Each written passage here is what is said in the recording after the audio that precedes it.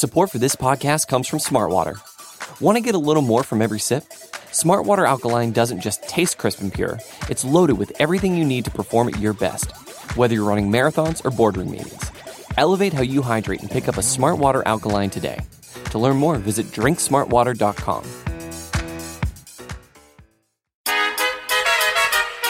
It's the Mixed Martial Arts Hour with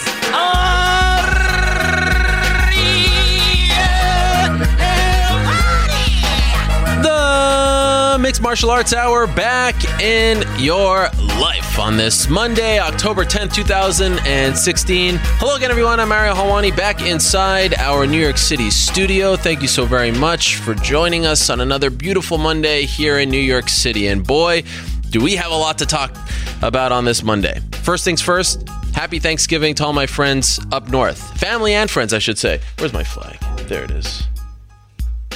Yes, to all you uninformed Americans, and I know that is somewhat of an oxymoron. Yes, I am aware of that. Today is Thanksgiving here, or up there in Canada. It is on a Monday. It is a month and a half before yours. These things do happen. It doesn't all revolve around you guys. So if you're off today up north, if you're celebrating the Blue Jays' big sweep of the Texas Rangers last night, what a moment that was. I could do a whole 3.5-hour show on just that. Loving it. Buzzing. Can't wait. ALCS, here we come. If you're celebrating that, if you're celebrating Thanksgiving, there's a lot to be thankful for, including the great sport of mixed martial arts. So thank you very much for joining us. If you are joining us on your day off in Canada, if you're elsewhere in the world, appreciate you stopping by on this Monday afternoon. It was an eventful one in the world of mixed martial arts. Once again, UFC 204 in the books. And, you know, some people want to call the main event between Michael Bisping and Dan Henderson controversial. I think that the proper term is maybe arguable, debatable. It was a fascinating fight. It was a fascinating fight to score. Scores all over the place. To me, it was one of the best main events of the year. It's in the discussion for fight of the year. In the end, Michael Bisping successfully defends his middleweight title for the first time. He defeats Dan Henderson via unanimous decision. 2 scores, 48-47, 149-46. All busted up, cut up, bloody. Don't look at that, though, when trying to score or determine who won the fight. But worth noting afterwards that he was a little busted up. Dan Henderson calls it quits. We wondered if he'd call it quits. He does call it quits. He sticks to his guns, and it's a proper send-off. And you know what? In the sport of mixed martial arts, not everything's black and white. But I do believe that Saturday night's result in the main event was what was best for business, if you get what I'm saying. And we'll talk about that a little more. But that was the perfect scenario. That was the perfect... If they could come up with, all right, we're going to do this fight that was much maligned, that really didn't make a lot of sense. It was number 13 versus the champion. We're going to go into this. We're going to sell a lot of tickets. It's going to happen at 5 a.m. If we could come up with the perfect scenario, and I'm not saying they drew it up, but if they could have drawn it up, that would have been it, in my opinion. Now it gets interesting. Now we see who Michael Bisping is going to fight in his second title defense. But he is a fighting champion, and he survived some pretty serious blows, and you got to give him a lot of credit. Will he ever get that credit? I don't know. And it also makes me kind of sad that there is no real MMA Hall of Fame. If there was a real MMA Hall of Fame, Dan Henderson would be first ballot and would get the proper recognition that he deserves post-career. Now it will be like Sunday afternoon after 4 events in Las Vegas in some busy convention hall, you know, at the Fan Expo, getting a little glass statue. It's just not quite the same.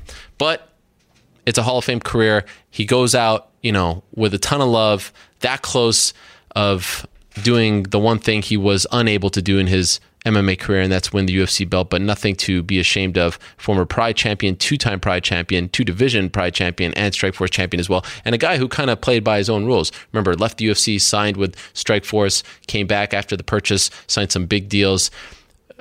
Dan Henderson has nothing to be ashamed of. Also of note, Gegard Mousasi defeating Vitor Belfort. Was that his last fight in the UFC, Vitor Belfort in MMA? We'll find out. Currently going on right now in Las Vegas, there's a Nevada Athletic Commission hearing. Conor McGregor is talking to the commission about the incident between him and Nate Diaz and their respective teams where, as you know, water bottles and Monster Energy cans were thrown back and forth. It appears to be, I'm not on the call, obviously, because I'm doing this show, but it appears to be a bizarre scene once again where Conor is on the line and they're talking about having him do media training and potential suspension.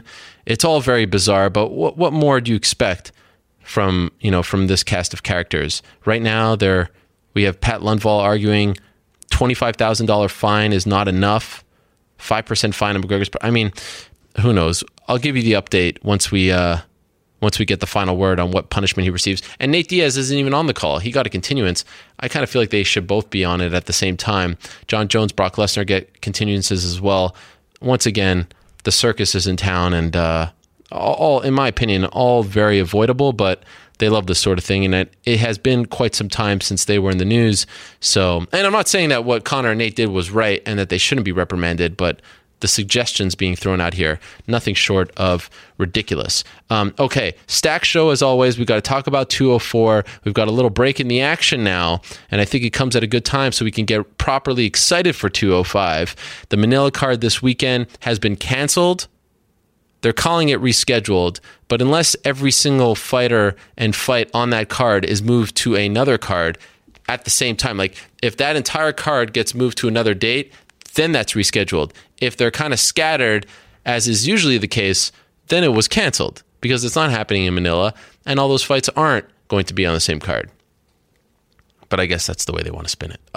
Okay, today on the show, 405, we're going to talk to Mac Rice. Remember Mac Rice, former UFC fighter, got in that horrific car accident around 3 years ago, cut short his fighting career, now doing very well, had a very exciting weekend. Going to be fun to catch up with Mac Rice at 405. At 345, UFC newcomer Mark Diakese will stop by. He had a successful Octagon debut on Saturday. Remember last week on the show, I was telling you, remember the name, and he had a fantastic debut on Saturday. Was successful, a flashy guy, but a very talented fellow. Always brings it when he fights. Now he's 10-0. Definitely a name to remember in the UFC. Mark Diakese will join us at 345. 245, we'll talk to Chris Weidman about his UFC 205 fight against Yoel Romero. Derek Lewis will stop by. Derek Lewis was in Manila when he found out that the card was canceled. How about that? This is a guy who doesn't like to travel. He'll stop by at 225. Miesha Tate will be on at 205, talk about her UFC 205 fight against Raquel Pennington. Ricardo Lamas will be on at 145 to talk about the BJ Penn fight falling through. Where does he go from here?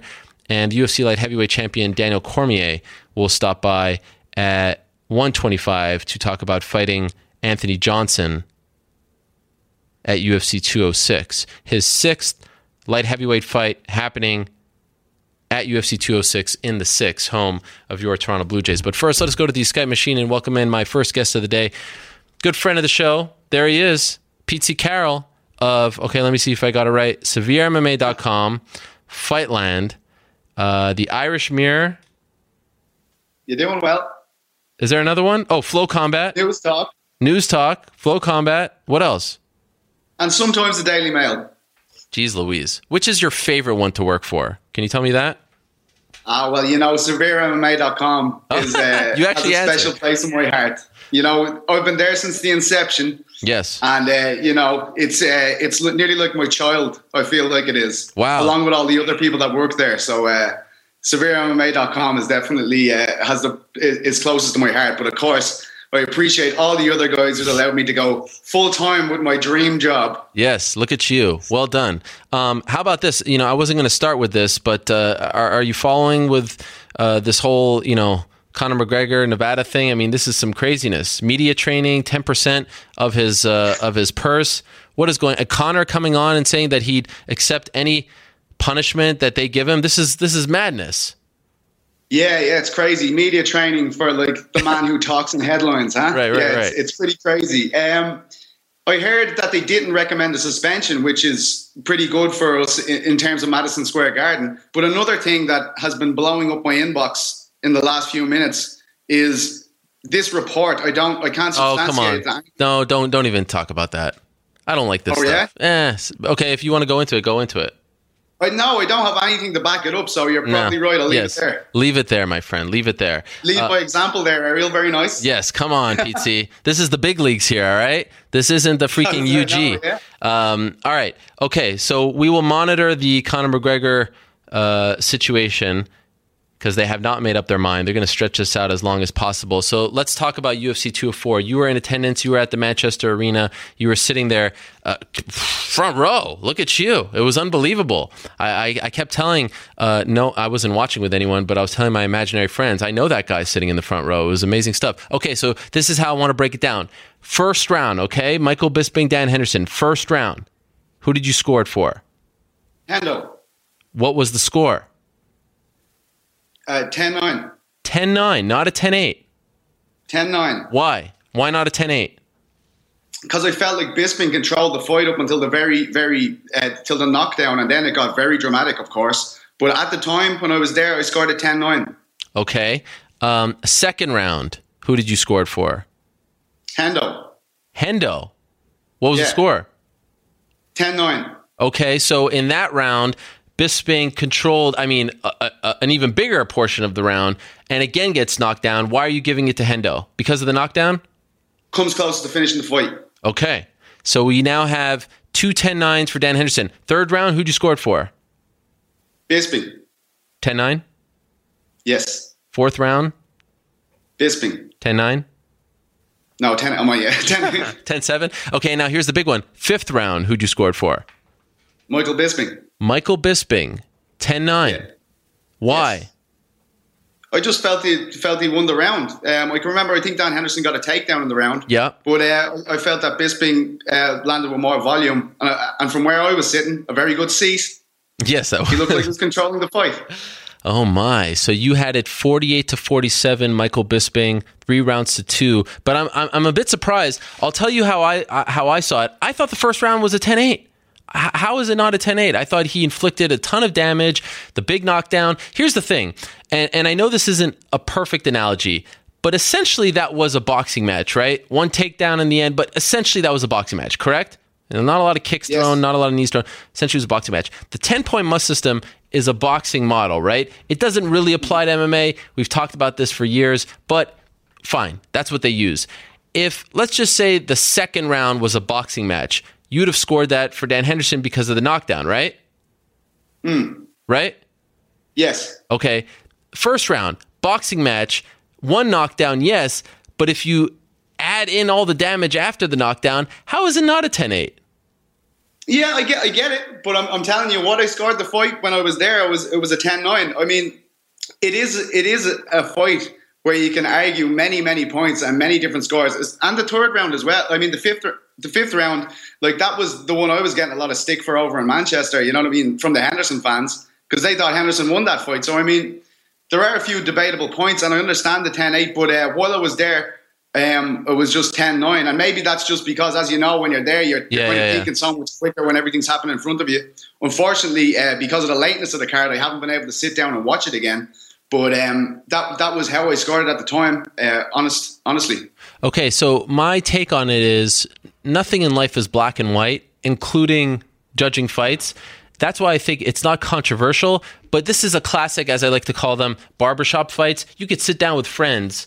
I don't know if this is a thing in Ireland, but you could sit down with friends at a barbershop or a restaurant or a cafe and actually have a very educated debate and make very good points as to why, Hendo won the first, Bisping won the first, Hendo won the second, Bisping. So I don't think it's black and white, but I do think that this was the best result for the UFC. I think vacating the title is kind of a mess. I think having someone win the belt and then leaving is kind of a mess. Let's be honest, Dan Henderson didn't necessarily deserve this title shot at this point in his career. They gave him. It was a nice story. He walks away. Bisping gets to defend. All in all, it's a good night for the UFC, the way things kind of, shook out. Do you agree? Absolutely. And I asked Dan Henderson while I was there, I said, you're such a hero in America. Would you not love to hear the American fans get behind you? And he was completely happy with what he was getting there. He knew he was going to come out to a nasty reception, and he turned the whole crowd. At the end of it, everyone was on their feet clapping for Dan Henderson. Michael Bisping, a man who often doesn't praise his opponents, is talking about how great Dan Henderson is.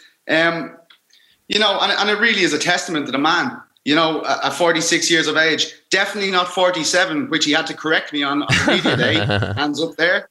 But I thought it was just a brilliant way for Dan to go out. And I guess that fight will be debated forever about Hendo and how he could have been the UFC middleweight champion. And there's there's something poetic about that to me. Oh, it's amazing. And it also is somewhat of a good result for Hendo, because I know he doesn't, walk away with the belt, but he's even more sympathetic. People feel bad. What's going on there? Is someone attacking you? Why do you keep looking over your shoulder? No, it's just really dark. I'm going to move so you can see my beautiful face. There we are. Let me see if there's an update on this. Okay, nothing. So it's a nice moment for him because he's very sympathetic. People kind of feel bad. He doesn't get the win. He doesn't get the belt, but he goes out on a very high note. What a performance that was. And I think for Bisping, he shows a ton of heart. So all in all, it's a great moment for the UFC. I think right now, as we sit here today, October 10th, 2 months to go, 2.5 months left, is Michael Bisping in the driver's seat for Fighter of the Year? Is that possible?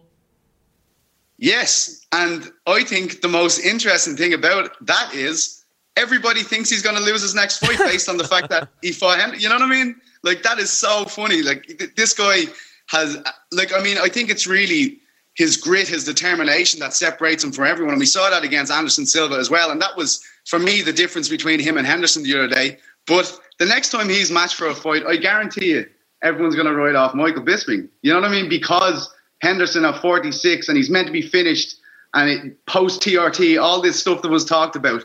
And Henderson nearly did it. As you said in that first round, that came very close to doing it. So if people are going to say Bisping is going to lose that fight, I guarantee he won't be the favourite for his next fight because of that. But I don't know if that's right or wrong, Bisping, Stipe Miocic, maybe Eddie Alvarez if he wins on November 12th. Maybe Stephen Thompson if he wins. Those are the ones. But, it's a fascinating race going on right now in terms of who is or who will be the Fighter of the Year. So Bisping retains, as you mentioned, he probably won't be the favorite in his second title defense. Of the top 4 guys who are in play, Weidman, Romero, and what a promo that was afterwards where he runs them all down and calls them all out for being whiners and assholes. It's amazing. Weidman, Romero, Jacare Rockhold. Who does he have the best shot at defeating? That is a horrible question.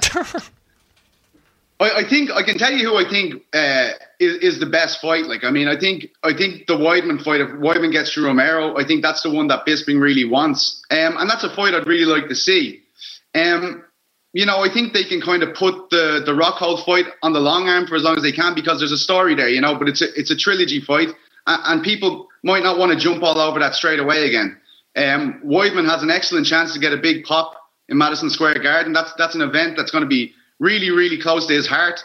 If he puts on a big show there, he's going to get a massive reception. He's going to have the whole crowd behind him. I think he gets that fight, and I like it. I do like that fight.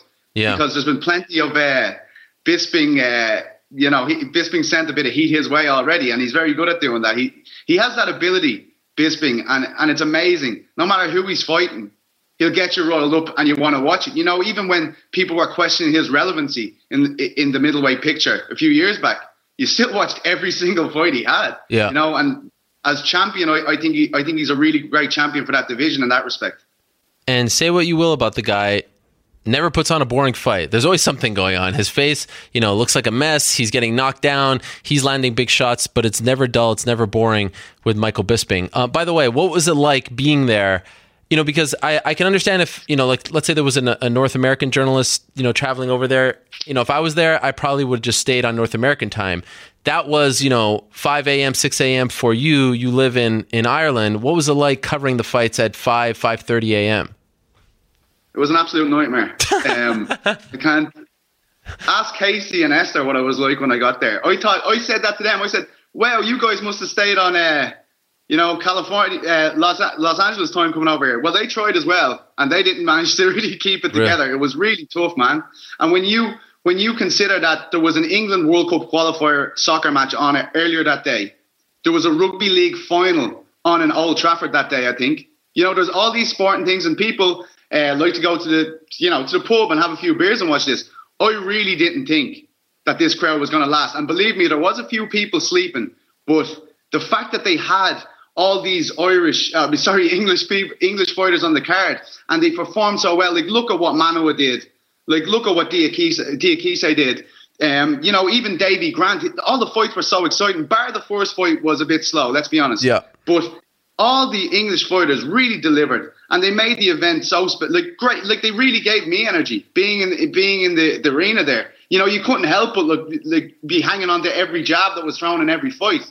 And it all kind of climaxed with Michael Bisping, and his entrance was absolutely brilliant. It was so loud for that hour, in Manchester. It was absolutely incredible. Really, really great fans. Yeah, I think 9 of the 11 fights ended in finishes. Actually, one of the best cards of the year, or at least one of the most entertaining fight cards of the year. I really enjoyed it from my seat at home. So, do you think that will they do this again? Or can they not do this again? Was that a special thing because it was Hendo Bisping and it was his first title defense? They can't go back there and have a fight card at 4 a.m., right? I don't think so. And, a lot of people are throwing this around about Croke Park, the idea of Ireland having this event in Croke Park. And I'll tell you what hurt me while I was sitting there. the Irish, our numbers are dwindling. And as I said to you, each time... What do you mean numbers? What do you mean numbers? The numbers of Irish representatives in the UFC. Okay.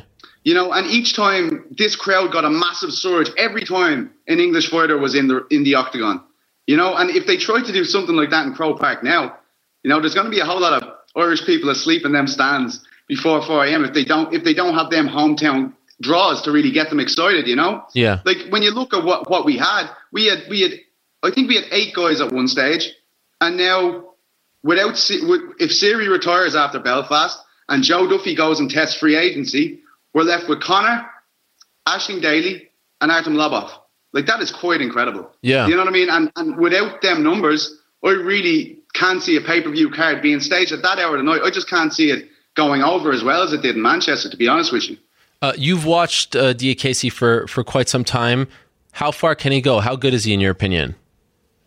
I'd be speaking out of turn if I said I watched him for quite a long time. Okay. There's UK guys, even our guys, Steve Cook-Abbott and Sean Betts in the UK. They've been interviewing this guy for years. And I've kind of caught on to him later in his career. I've seen his last 3 or 4 Bama fights. And he really seems to be a full package. He has a great wrestling pedigree, and now all of a sudden he has these, this amazing knockout power in his hands. I think the moment might have got to him a bit in the first round. You usually don't see him that kind of inactive off his back. But, when it got going to him and things start flowing, he looked really, really good. And I think to get that first, the UFC debut out of the way, now you're going to really see what Mark Diakise is all about.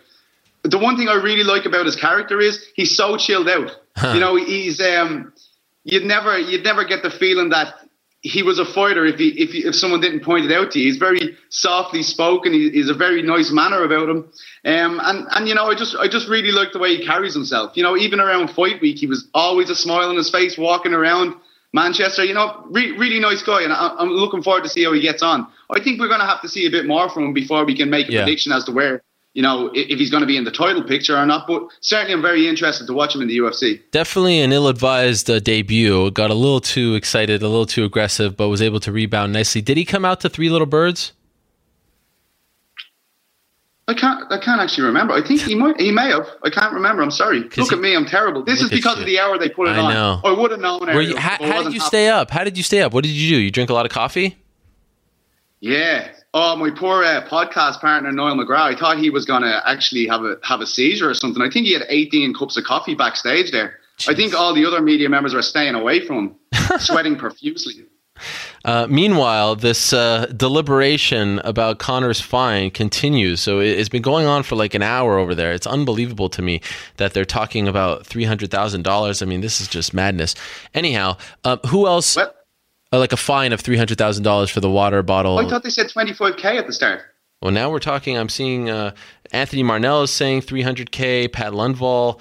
Anthony Marnell is saying no thanks to $300,000, but others are. It just gives me a headache.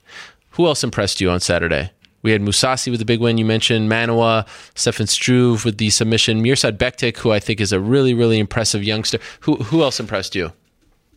Rocky Edwards against Tumanov. Yeah. I didn't see him winning that fight. Honest to God, when I'm looking at Tumanov, his hands, his left hook to the body, and Edwards did absolutely brilliant against him. He's really getting a lot of attention now, Edwards, and that performance can only help him. Because when Tumanov came over and he fought Nelson, I was thinking these are the best 2 European welterweights we have, in the sport, really, and maybe Tarek Saffiedine, of course, as well. But I mean, that was a top European welterweight clash there, I thought, with Gunnar Nelson and Tumanov. And for Edwards to do it the way he did it, that's really going to be a massive win for him. That's a massive bolster for his stock, I think. So that was a massive win. Davy Grant's armbar, that was one of the armbar he lost by. Was one of the most gruesome things I've ever seen in my life. I'm in the front row and I'm nearly looking away, because it's torqued right in front of me. It looked like it was broken a long time before the fight was stopped, but that was, there's talking points from nearly every fight there. It was that kind of night. Everything was so interesting. That was certainly a spectacle, though. I've never seen an arm like that in my life. Mousasi is really coming into his own, and he talked about like really hitting his stride now, which is amazing considering how many fights he has had under his belt already. I really love the idea of him versus Anderson Silva. What do you think of it? Oh, I love it. Yeah, I love it. And he called for that straight after it, which is, Mousasi, the way he dealt with the press this week and all, he's amazing. He's really, really changing, man. He's really come out of his shell. He's hilarious. He's really, really good all of a sudden. I can remember a couple of years ago, I was trying to organize an interview with him, and, it was like pulling teeth. You could just tell the guy didn't want to talk, but now he's Mr. Media. Yeah.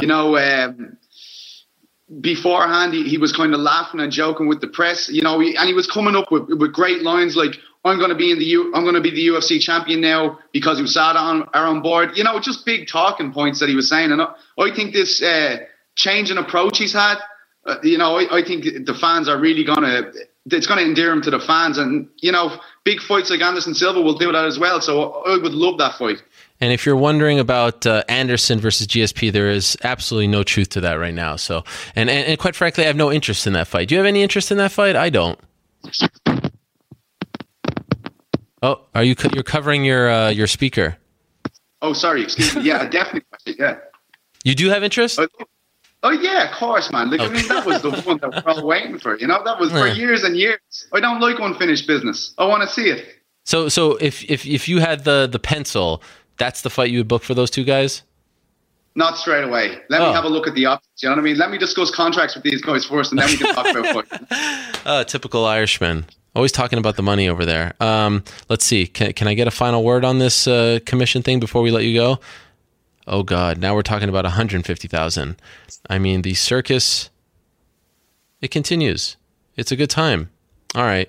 Well, we have run out of time. Are you excited? Are you coming to New York for 205? Yeah, I was just going to bring that up, actually. I was going to say something about that before I went. What do you got? What do you want to say? I'm in New York for the first time ever. Ever? You do a show on Thursdays called the MMA Beat. Oh, look at you! Look at you! This is Carolyn, and I'm going to give you some incentive right now. Okay. I have some breaking news for the MMA Hour. Yes. Bellator, in collaboration with BAMA, will put on a show in Dublin's 3 Arena on the 16th of December, a Friday. And that's all the news I have. I don't have any fights yet, but this fell into my lap just before I came onto this show. Well, they knew you were coming on the show. Bellator. Yeah. And that's what they had to tell me, and we're going to have more news on that tomorrow. So look at you. Make sure you follow me on Twitter. A true presenter you are. Breaking the news. Well, there you go. That's me. I threw it down there. I threw down the gauntlet. This is like the Late Late Show on RTE. Oh, no, it's way better than that. Well, that's exciting stuff. Okay. Well, it's under advisement. This is like when the fighters get the microphone from Brian Stan and they get to say... Yeah, that's what I was going for. I said, I may as well stick my chin out here today. I may never be back on the show. 5 times is a lot. 5 times is a lot. I'm still waiting for the check. PT, great to have you on. Pleasure as always. Great stuff over the weekend, and great to get your insight. Thank you. Thank you very much, sir. All right, there he is, PT Carroll, of many different MMA outlets. The main one, of course, and his favorite one, SevereMMA.com. Okay, let us move along. A champion is waiting for us. He is fighting his 6th light heavyweight fight at UFC 206 in the 6th. But before we move along to DC, let me tell you once again about my good friends over at Dollar Shave Club. You know I love them. Using it for a while. The shave is fantastic. And, as I mentioned last time, the body wash, shaving cream, there are other products as well. Top notch, not just the razors. They've got a whole host of different products. Really great stuff. They make me look and smell like $1 trillion. Dollar Shave Club has stuff for your hair, for your face, for your underparts, for everywhere to keep you feeling and looking fresh. Trust me, once you're in the club, you'll see they've got the best grooming products on the market, and they're all affordable. Right now is your chance to see for yourself why so many of us love Dollar Shave Club. If you're not a member yet and have never joined, now's the time.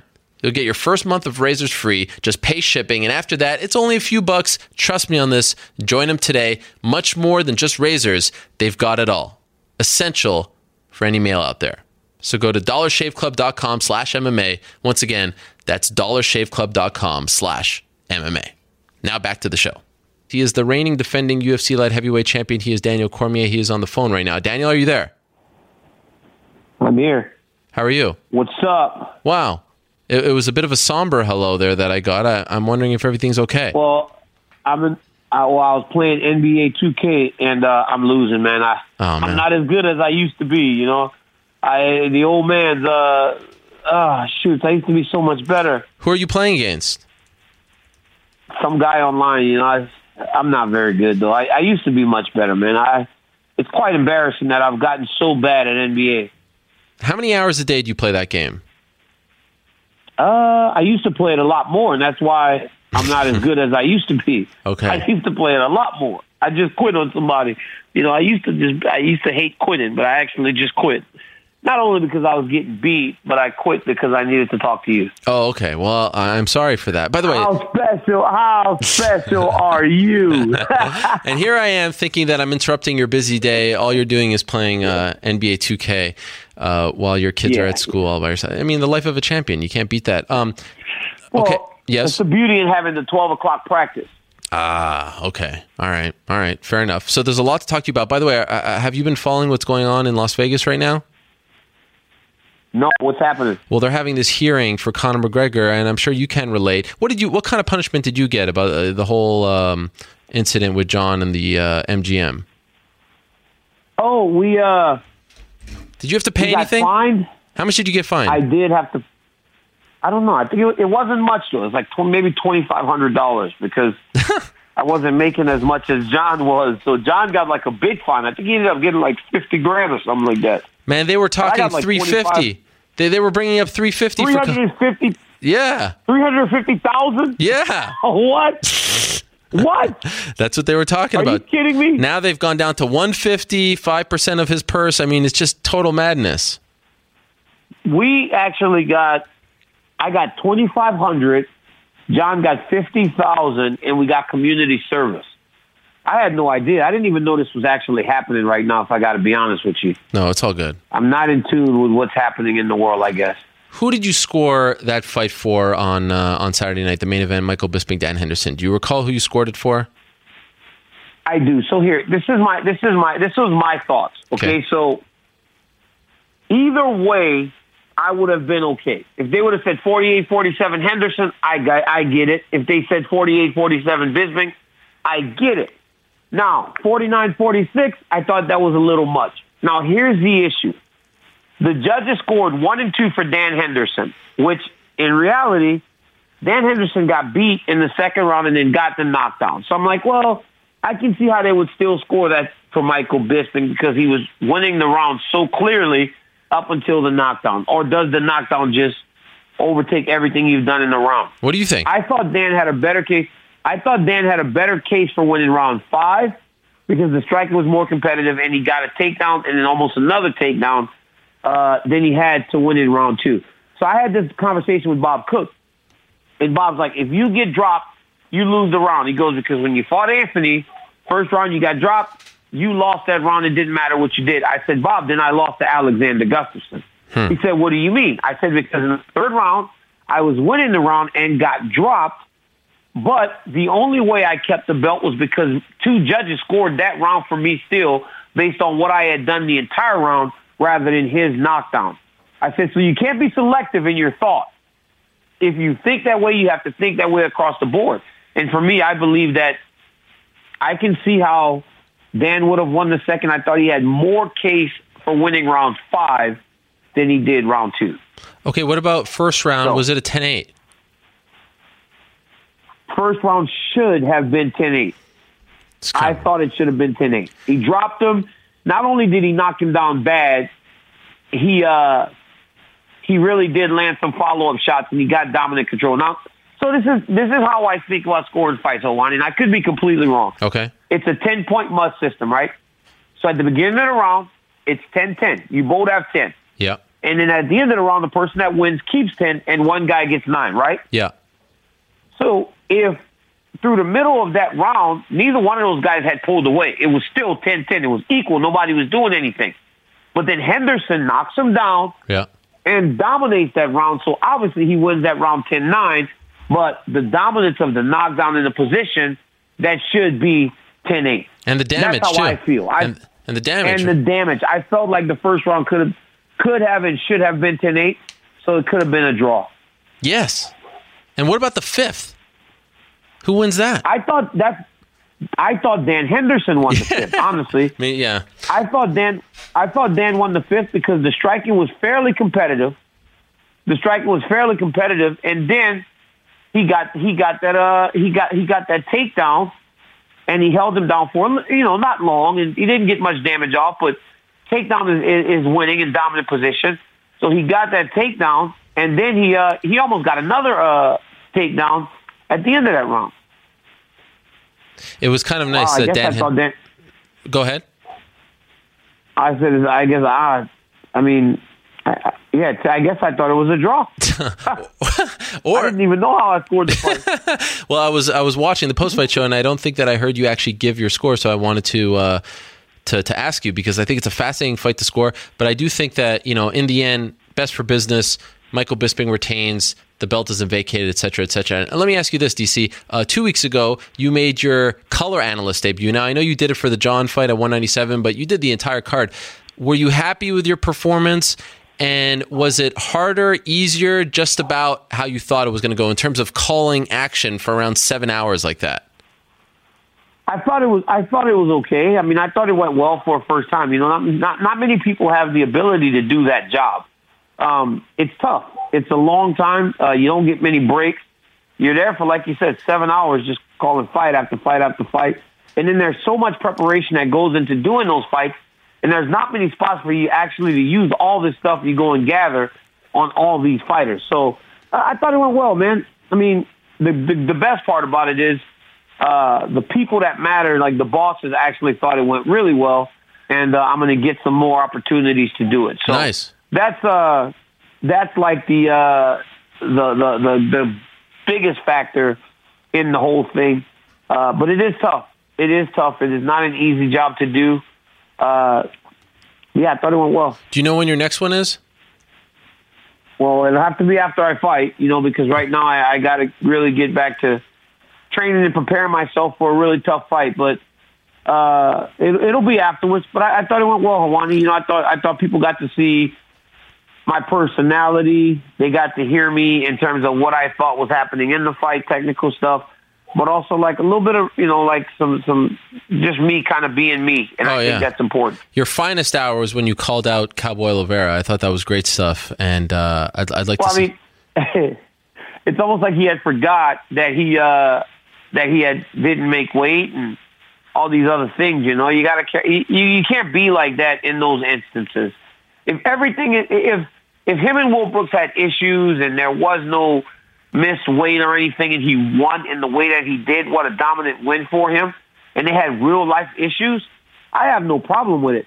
When Ronda Rousey and Miesha Tate fought and Miesha went to shake her hand and Ronda just shunned her, I didn't care.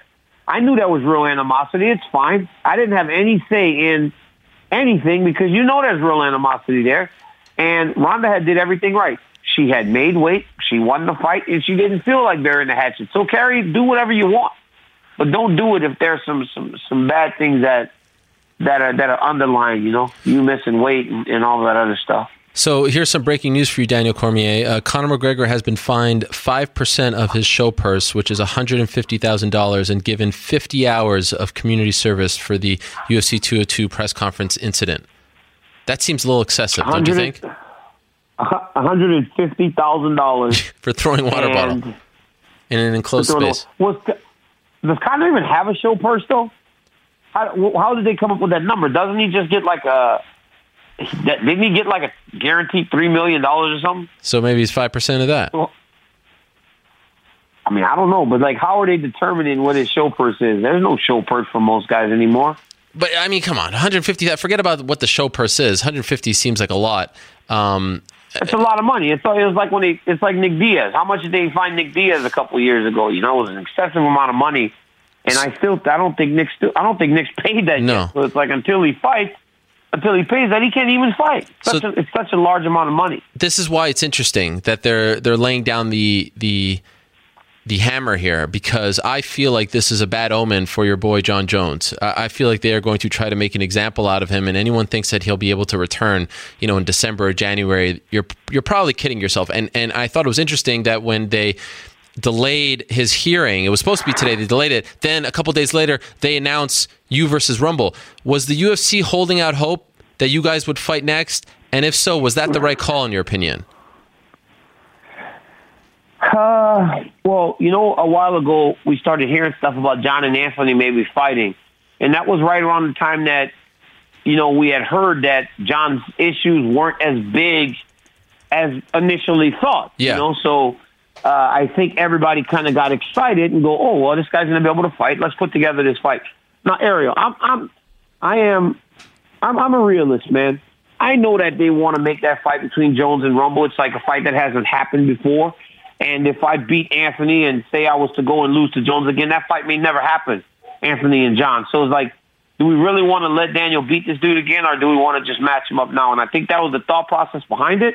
But our fight getting announced right after just kind of out of nowhere, and then him postponing that thing, someone must have gotten wind that, even though it may not be as bad as we initially thought, it might still be pretty bad. And he might be gone for a while. So let's get back to business. I'm not looking past Rumble, but are you at all concerned that there's just an extreme lack of contenders, prospects at 205? I mean, after you get by Rumble on December 10th, you successfully defend the title, all that stuff. There's not a lot going on there that's of interest.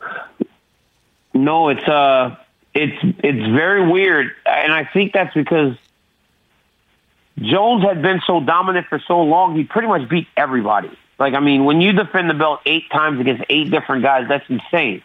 So he had pretty much beaten everybody, and then everybody else beats everybody else, and then Rumble beats everybody else, and then I beat everybody else. So it's like you almost had this 3-way of guys, especially, and then Rumble hasn't fought John, but then I lost to John, and it's like it was weird. It was almost like when John Fitch was behind George St. Pierre for so long. It was like John Fitch was just knocking guys off, and when they would become interesting, they would fight Fitch, and then he would knock them off, and then George would be faced with not knowing who to fight.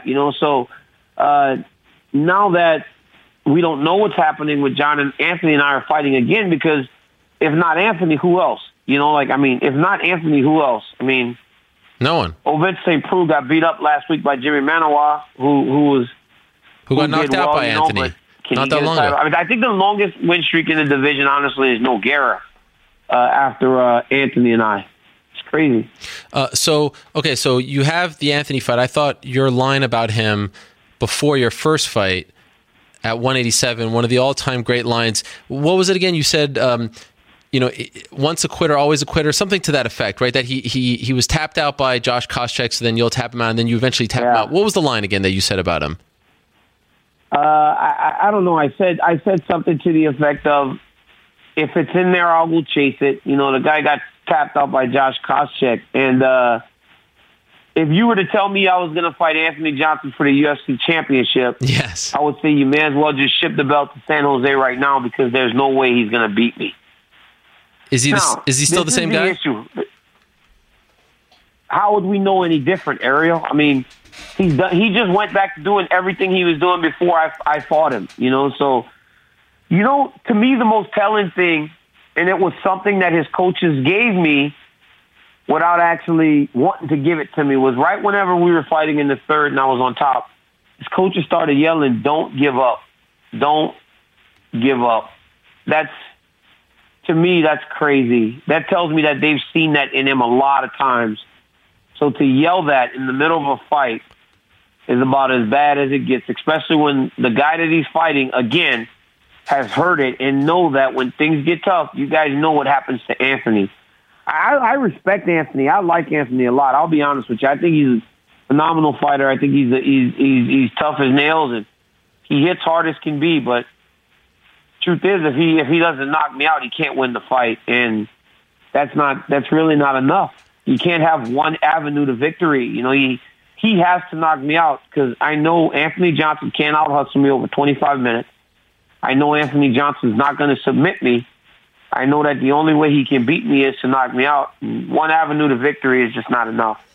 Is it hard to get motivated for this fight because you beat him, you know, a year and a half ago? Like, you know, you've had going into 200, it was the John rematch.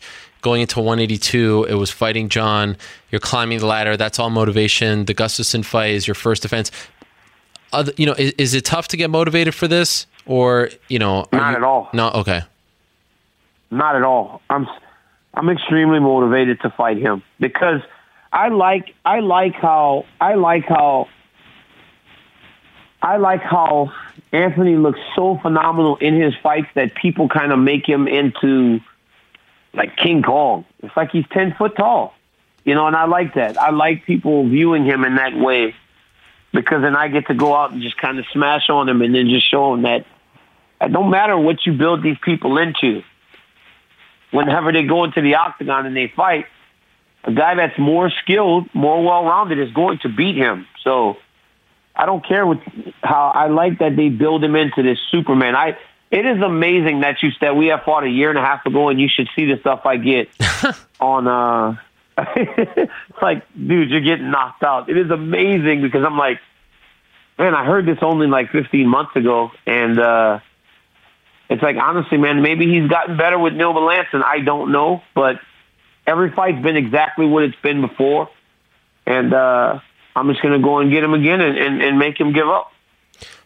What are you doing behind the scenes to get GSP to fight on that card as well? My friend George St. Pierre from Montreal, where they speak French as they do down in Louisiana. My French brother, GSP, get on this fight card, man. Come on, let's make money together. Card placement means nothing. I will be the co-main event to George St. Pierre.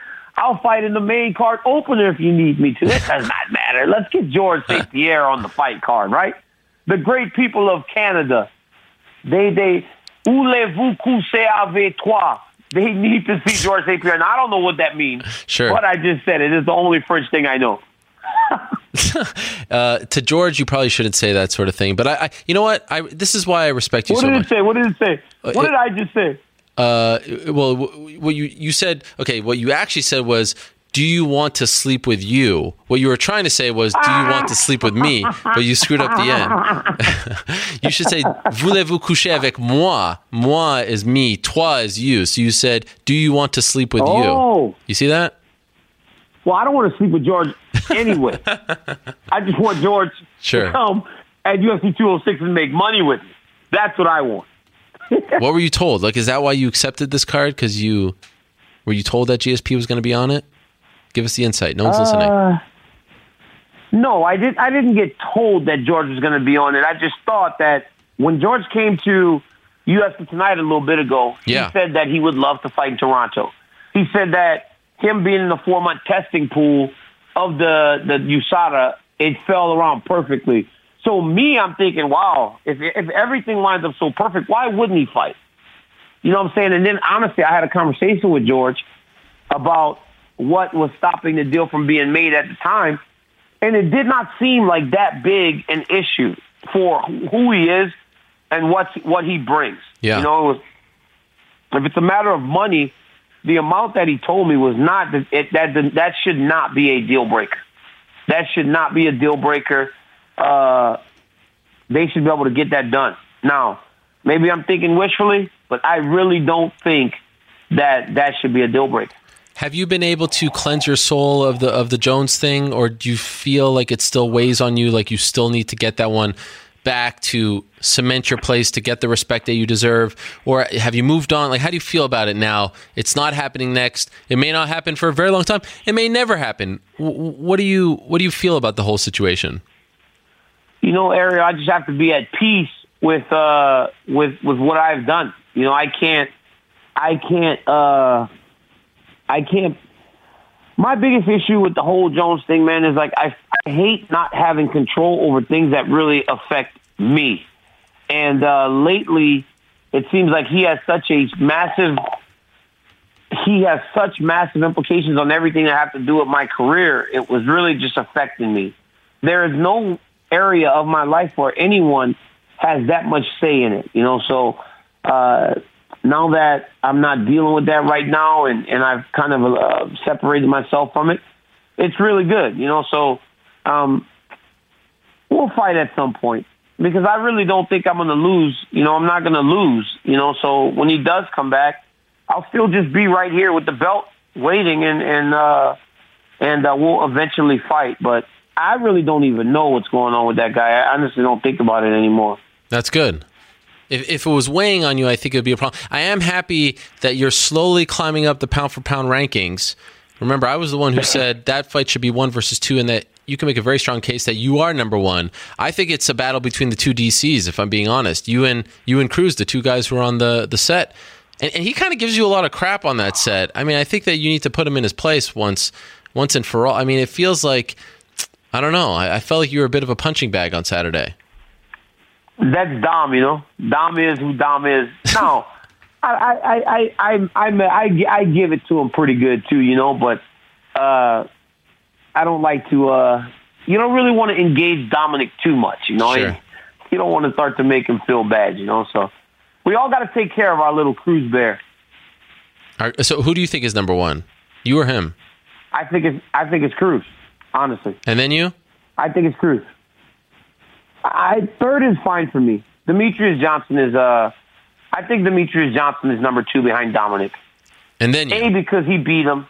And B, because if he went back up to 135, he'd do well. You know, I've always said time and time again, Helwani, I think we miss the understanding of what true pound for pound means. You know, like it gets lost. It's like what guys' skills translates weight divisions, and I think me obviously fighting at heavyweight shows that mine translates. You're undefeated at heavyweight. Fighting up, he's not undefeated at bantamweight. Yeah, but I mean, he's a beastly little dude, man. I'm fine with number 3 area. I mean, I'm not gonna talk crap about Demetrius Johnson. I like the little dude, man. I really do, actually. Wow, you are just. I mean, come on, man. What? Look at you. What? You just like to get me going a little bit, don't you? Get me to talk crap about Demetrius. No, not crap. It is what it is. I feel like you deserve a whole lot more respect. I am happy that you're fighting in the Great White North. By the way, you should wish a happy Thanksgiving to all the people in Canada. Today's Thanksgiving in Canada, so if you want to endear yourself to the Great... Yes, today is... Early. Today is Thanksgiving. Can't wait for Thanksgiving up there, huh? Yep, we're a month early, and the Blue Jays are in the ALCS. I mean, a lot of exciting things, and now UFC 206 in Canada as well. DC defending his belt. So, hey, you know, that's the thing about my Blue Jays. You know, we're kind of, you know, we're on our way to doing special things. You know what I mean? We're on our way to doing special things. You know, if we can get through this, we may actually win a championship. It's exciting. I know you've been waiting for this a long time. Ariel, maybe I'm jumping on the bandwagon a little early. I'm getting a little ahead of myself. Usually I wait until the actual championship round, you know? DC, a pleasure as always. Thank you for coming on, and good luck. My main man. Trying to get back on track with 2K. Hey, thank you, bro. Appreciate it. Much love. All right, there he is. Daniel Cormier, the UFC light heavyweight champion, returning to action on December 10th in Toronto. Okay, this weekend in the UFC was supposed to be their second show in Manila. The show got canceled Thursday afternoon. The main event was supposed to be Ricardo Lamas versus BJ Penn. That is not happening. Neither is any fight on that card. And right now we're talking to Ricardo Lamas. I do believe he is joining us via the magic of Skype. There he is, the bully himself, Ricardo Lamas. How are you, Ricardo? Good. How you doing, Ariel? I think the last time you were on the show, you were in your car as well. I was. Well, I'm at the gym again, so there's some guys working out, and it's a little loud in there, so I figured I'd come into the car. I appreciate it. I appreciate that very much. No problem. When did you find out that the card was canceled? Oh, my God. So I was packing up, literally packing up my car in Miami to drive back to Chicago. And I jumped on Twitter real quick and saw some tweets of guys, reporting that BJ had pulled out of the fight. So I got on the phone and started texting my brother who manages me and all that. So it took him a little bit to get in touch with Sean, and Sean said, yeah, BJ's hurt right now. We're trying to get him to go to the doctor. And I think it was maybe the day after that they had canceled the whole card. So, I might have been actually en route to Chicago driving when I found out about it. What was your reaction? How'd you take the news? It sucked, man. I literally went through an entire camp. I was done training. The only thing that was left was to cut the weight. I was already holding my weight pretty low. And to hear that, it stinks, especially with, the holidays coming up. This is what I do to make a living. I want to give my family a nice Christmas and everything this year. And to have that all canceled when you put in so much work, it's discouraging, but I try to push it out of my head, and I know the UFC will make it right. And, I believe that everything will work out. Are you being compensated? Yeah, they said they're going to compensate me. Don't know the number yet or whatever, but they're also trying to reschedule me. So hopefully, Sean said he has some calls out, and hopefully sometime this week I'll find out if I'm going to be fighting or not. So you don't know if you're getting your show money, your show and win, some arbitrary number. You don't know exactly what you're getting. No, I don't know exactly what I'm getting yet. Would you be okay with anything, or do you think that you deserve your show money, your show and win? How do you feel about that? I mean, if it were up to me, yeah, give me the show and win money, of course, sure. But I would be happy with my show money, but really I came to fight. I put in all this work. I don't want an entire training camp to go to waste. So I'm hoping that they find an opponent for me and get me on a card very soon. Based on what you were hearing, were they close to getting a new opponent for you?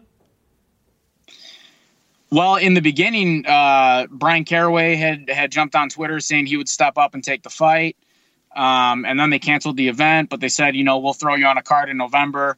And they approached Caraway again about it, and he actually declined. So now they're scrambling, trying to find somebody else. Oh, wow. So Caraway would have gone up to 145, and they were interested in booking that fight at a later date at 145 again?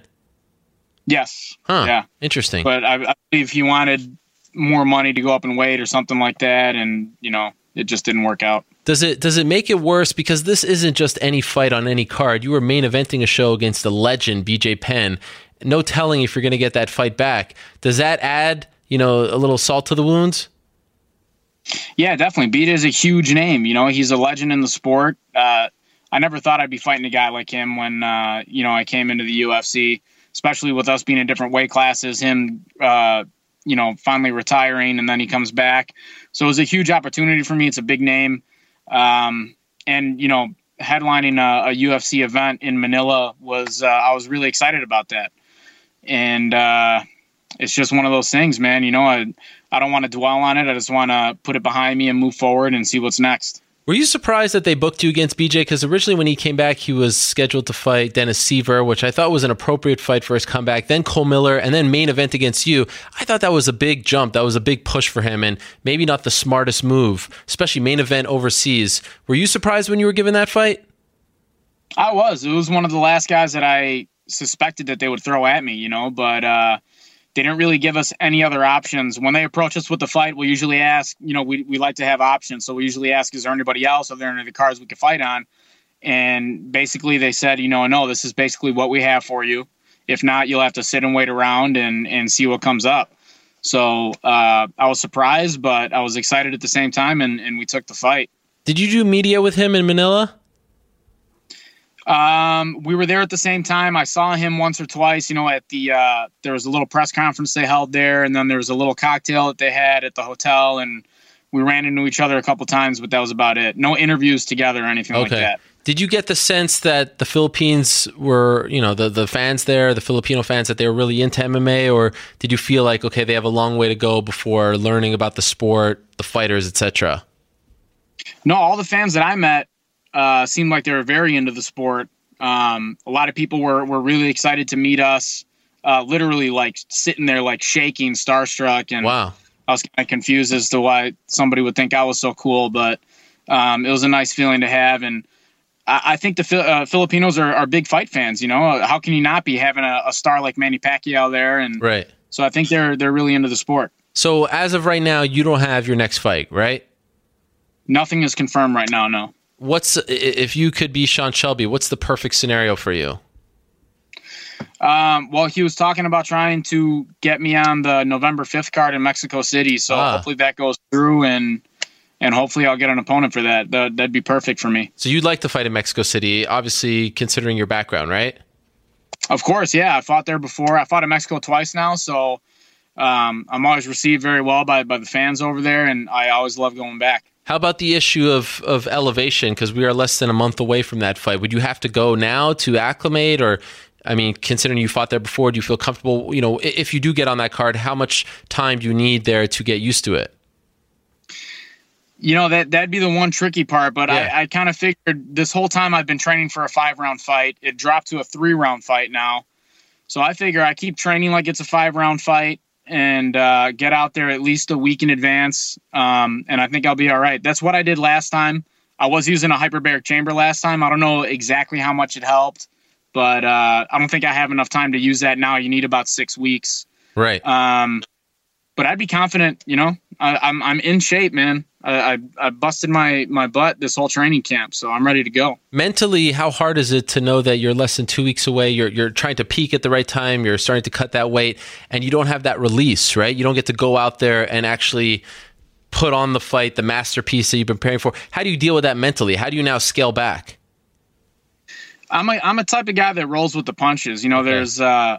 There's not much that makes me very upset, and when things like this happen, it sucks. I'll be upset for a little bit, but then I'll get over it right away. And I just try and focus on what's next. And, I'm a big believer that everything will work itself out. The UFC does a pretty good job, especially with us being the main event. They're trying their hardest to book another fight for me right now. So okay. I'm leaving it in their hands, and I'm just focusing on my training.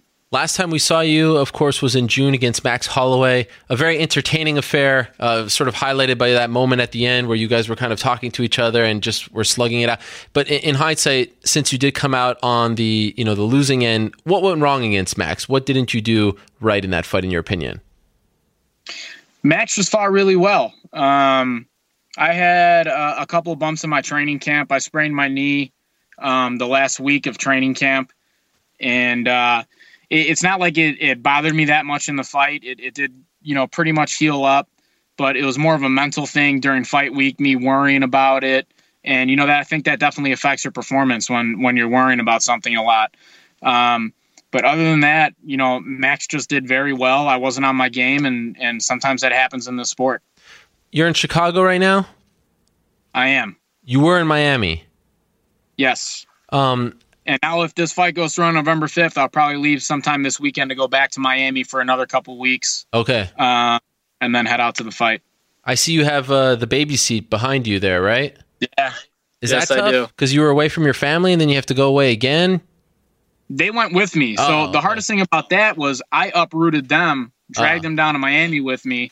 My poor wife had to be stuck in an apartment all day long, only to be greeted by a grumpy husband who came home from the gym, who just went through hell. Yeah. And she was stuck with a 1-year-old. So it sucked for her too, because she went through that whole process, for nothing. Oh, That is horrible. Definitely feel for you guys. No easy transition to make here, but I wanted to ask you about, a friend and teammate of yours, Josh Saman, who passed away. You used to train with him at MMA Masters, right?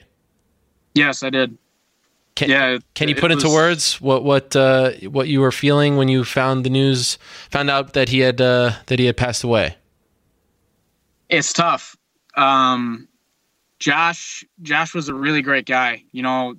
The type of guy who was always energetic during training, always had a smile on his face. I'm kind of like that too. And me and him kind of had this thing where we had always kind of pick fun at each other during training camp. I'd imitate his style a lot in front of everybody at the gym, and everybody would get a good laugh, and he would laugh at it too because he was such a great sport. And me and him we were kind of, the pranksters of the team. We're always pulling pranks on teammates of ours together. And, when I was out of town, me and him would communicate a lot and text or whatever. He offered up his house to let me stay during the camp one time.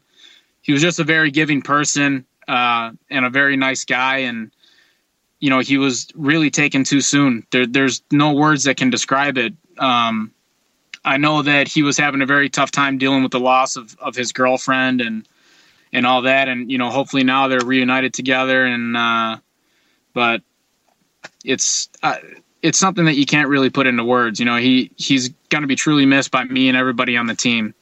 Yeah, I won't pretend like we were best friends, but of course I've had interactions with him, and he told us so much about his life, and he was so open and honest with it, writing the book. I can't imagine how his family and friends are feeling. It's just heartbreaking stuff. So young, 28 years old.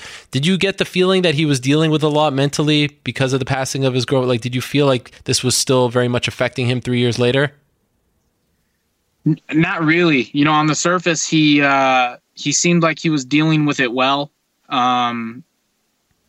He would, he wouldn't really talk about her that much or anything, but I know that, in all the interviews it would come up and you could see it on his face. I don't know if he, kind of blamed himself for the whole situation of what happened.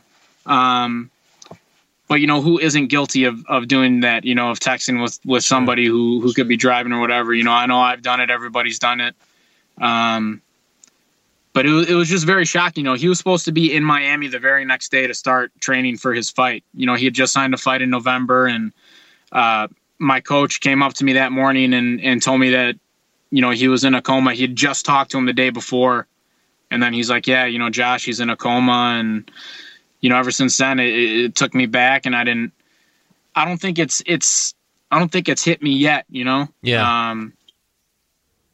I'm the type of person that sometimes when stuff like this happens, there's a little delay, and then, just one day I'll be sitting there and thinking about it, and then it'll hit me. And I think that's what's going to happen now with Josh. It's still really fresh, and I still can't believe it. It's I think it because I didn't see him every single day. Maybe that's why it hasn't sunk in right away so fast. But it's definitely a really sad situation. What was it like at the gym?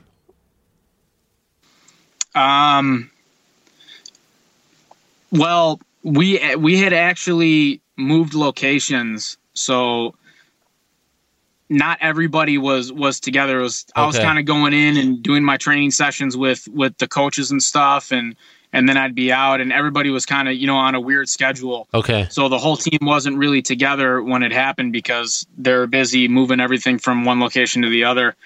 But I know a lot of the guys are really upset. The manager of the gym, who was very close with Josh and helped out matchmaking for his local MMA promotion, was really upset also. And, everybody, Josh, like I said, Josh was a great person and lifted everybody's spirits in practice. So yeah, it's definitely going to be different with not having him there. What an energy he had. It was unbelievable. Always a big smile on his face, just kind of oozed energy. I mean, he just was such a nice guy. Still can't get over and surreal to see that graphic at the beginning of the broadcast on Saturday. And I thought it was really nice that the UFC did that, dedicating the show to him. But man, my heart goes out to you and the rest of the team, and of course his family. Just horrible news. Really, really breaks my heart. All right, so now you just kind of wait for the phone call, and you're hoping for November 5th, right?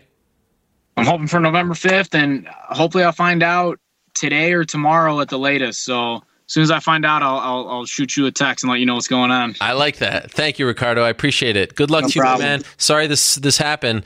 It was, obviously a huge opportunity for you, and I'm sure you're a little bummed, but kudos to you on how you're handling the whole thing.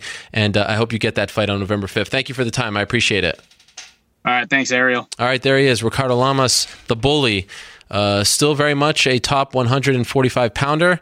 And hoping to get on a card sooner rather than later. Okay, let us move along. UFC 205 is essentially on deck. There's that card on November 5th, and then it's UFC 205 at MSG again, just 6 blocks from this very studio. One of the most anticipated cards ever, if not the most anticipated card ever. And one of the top fights on the card is Raquel Pennington versus Miesha Tate. I have been looking forward to talking to Miesha Tate since before her fight at UFC 196. It has been that long, and so much has happened since then. And now we finally have found her. She is on the phone. Miesha, are you there? I'm there. Can you hear me? I can hear you just fine. How are you? Just fine. How are you? I'm doing great. It has been a while. I've been trying to reach you for ages, it feels like. So I appreciate you coming on.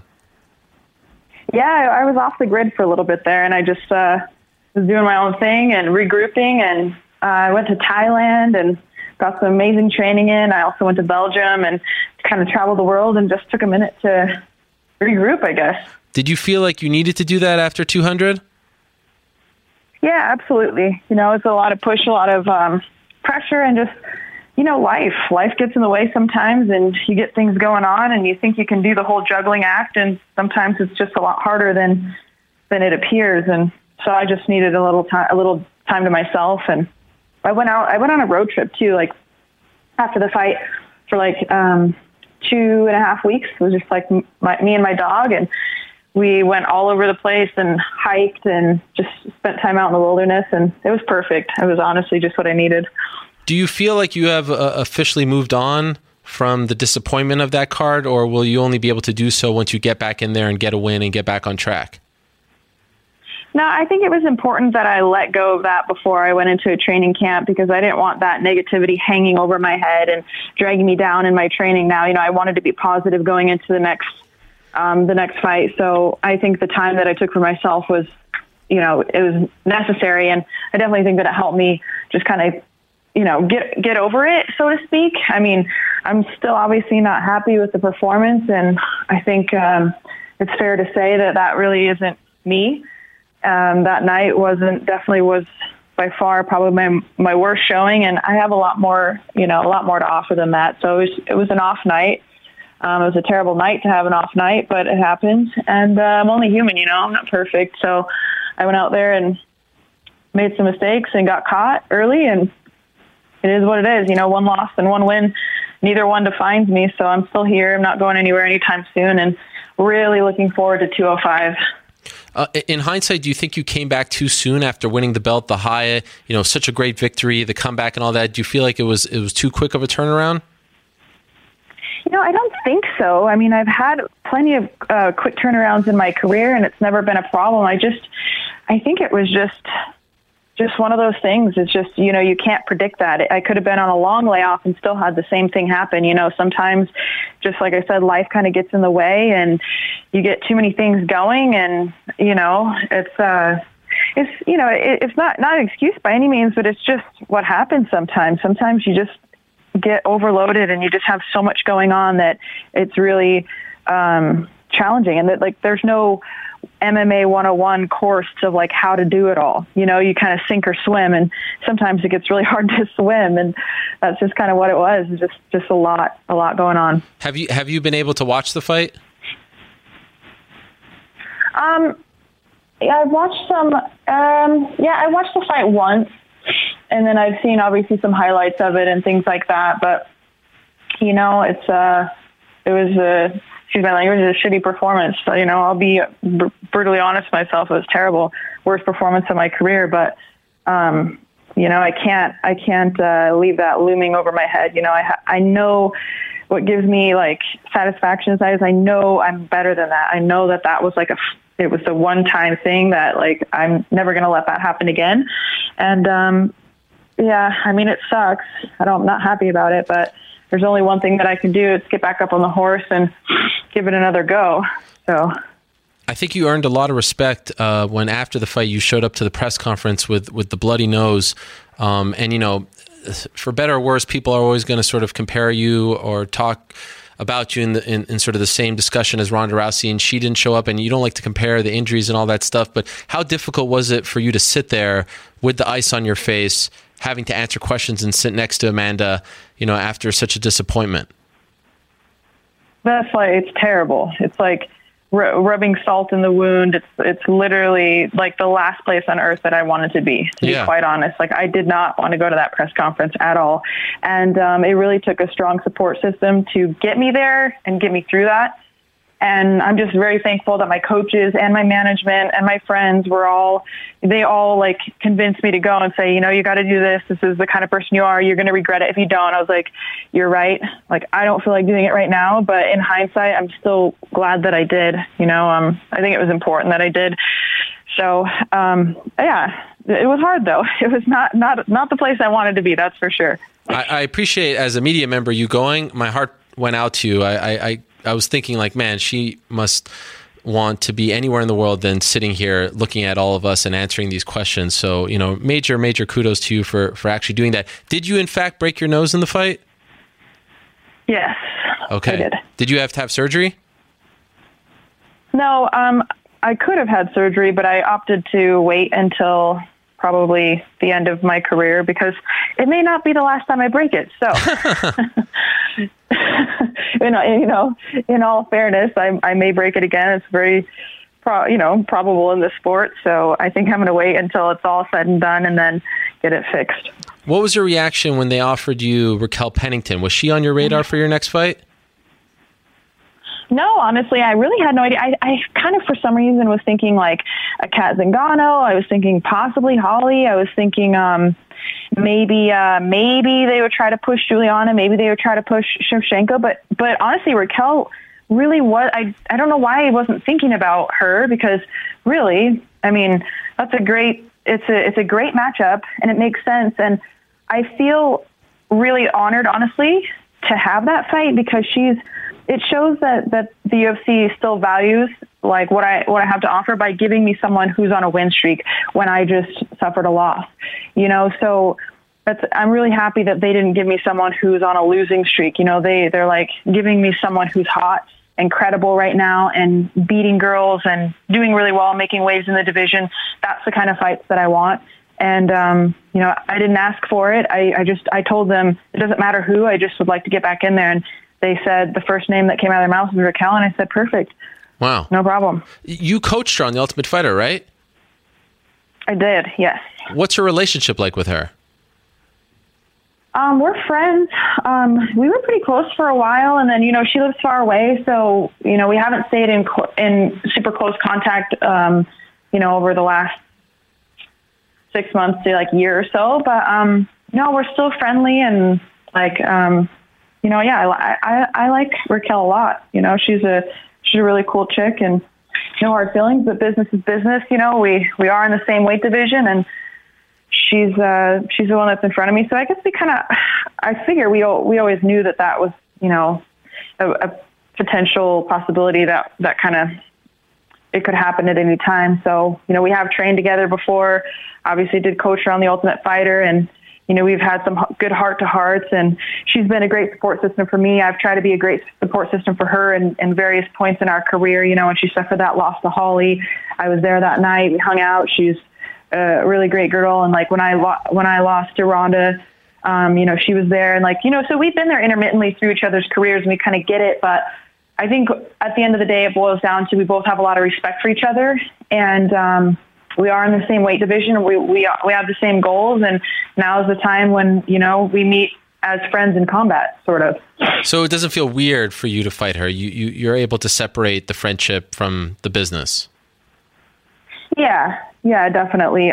You know, it wasn't like I was looking for that. I mean, I suppose if I could avoid fighting, you know, people that I like and care about, it would be nice, but it's just not realistic at the end of the day to avoid everyone that I like in the division. So, you know, it's what it comes down to is that we have to fight each other, and I'm sure we'll be friends before, we'll be friends after, and that's it. As you mentioned, she's on a roll. Are you impressed? Do you feel like she's turned into a better fighter than you thought she would turn into? What's your take on how she's fighting as of late? Man, Raquel is incredibly tough. She's incredibly durable, and she's strong. She's really, really strong. So no, I'm not surprised that she's doing as well as she's doing. I saw a lot of potential in her on The Ultimate Fighter, and I know she trains like a beast. We've trained together before, so no, I definitely am not surprised that she's doing as well as she's doing, and I would expect it. She had a very, very close, it was a split decision, lost to Holly, and she's been winning ever since. So she's doing good things. Are you disappointed that you missed out on the spectacle of that press conference a couple of weeks ago at MSG with all the Conor stuff, and just, I don't know if you saw it, but it was rather entertaining. Do you wish that you were sitting up there and a part of it? No, honestly, I was in Thailand training and having the time of my life, so I wouldn't have traded that for anything. I've seen the Conor McGregor semantics time and time again. I've been on 2 lead-ups with him before, so, I know what he's all about. He's hilarious, but no, I was training really hardcore in Thailand and getting some great Muay Thai training in, and wouldn't have traded that, no. Does it mean anything to you to be on this card, this MSG card? Like, did that add to it? Is this something that you dreamt of? I mean, you hear that from fighters. I know you're not. Yeah. Yeah. You understand the significance. The magnitude. I am stoked. I'm beyond. Like, there's an interview I did actually with Tracy Lee like a couple years ago, right, standing outside of Madison Square Garden. And she was asking, would you ever want to fight here? I'm like, yeah, like whenever it's legal, I want to be on that card.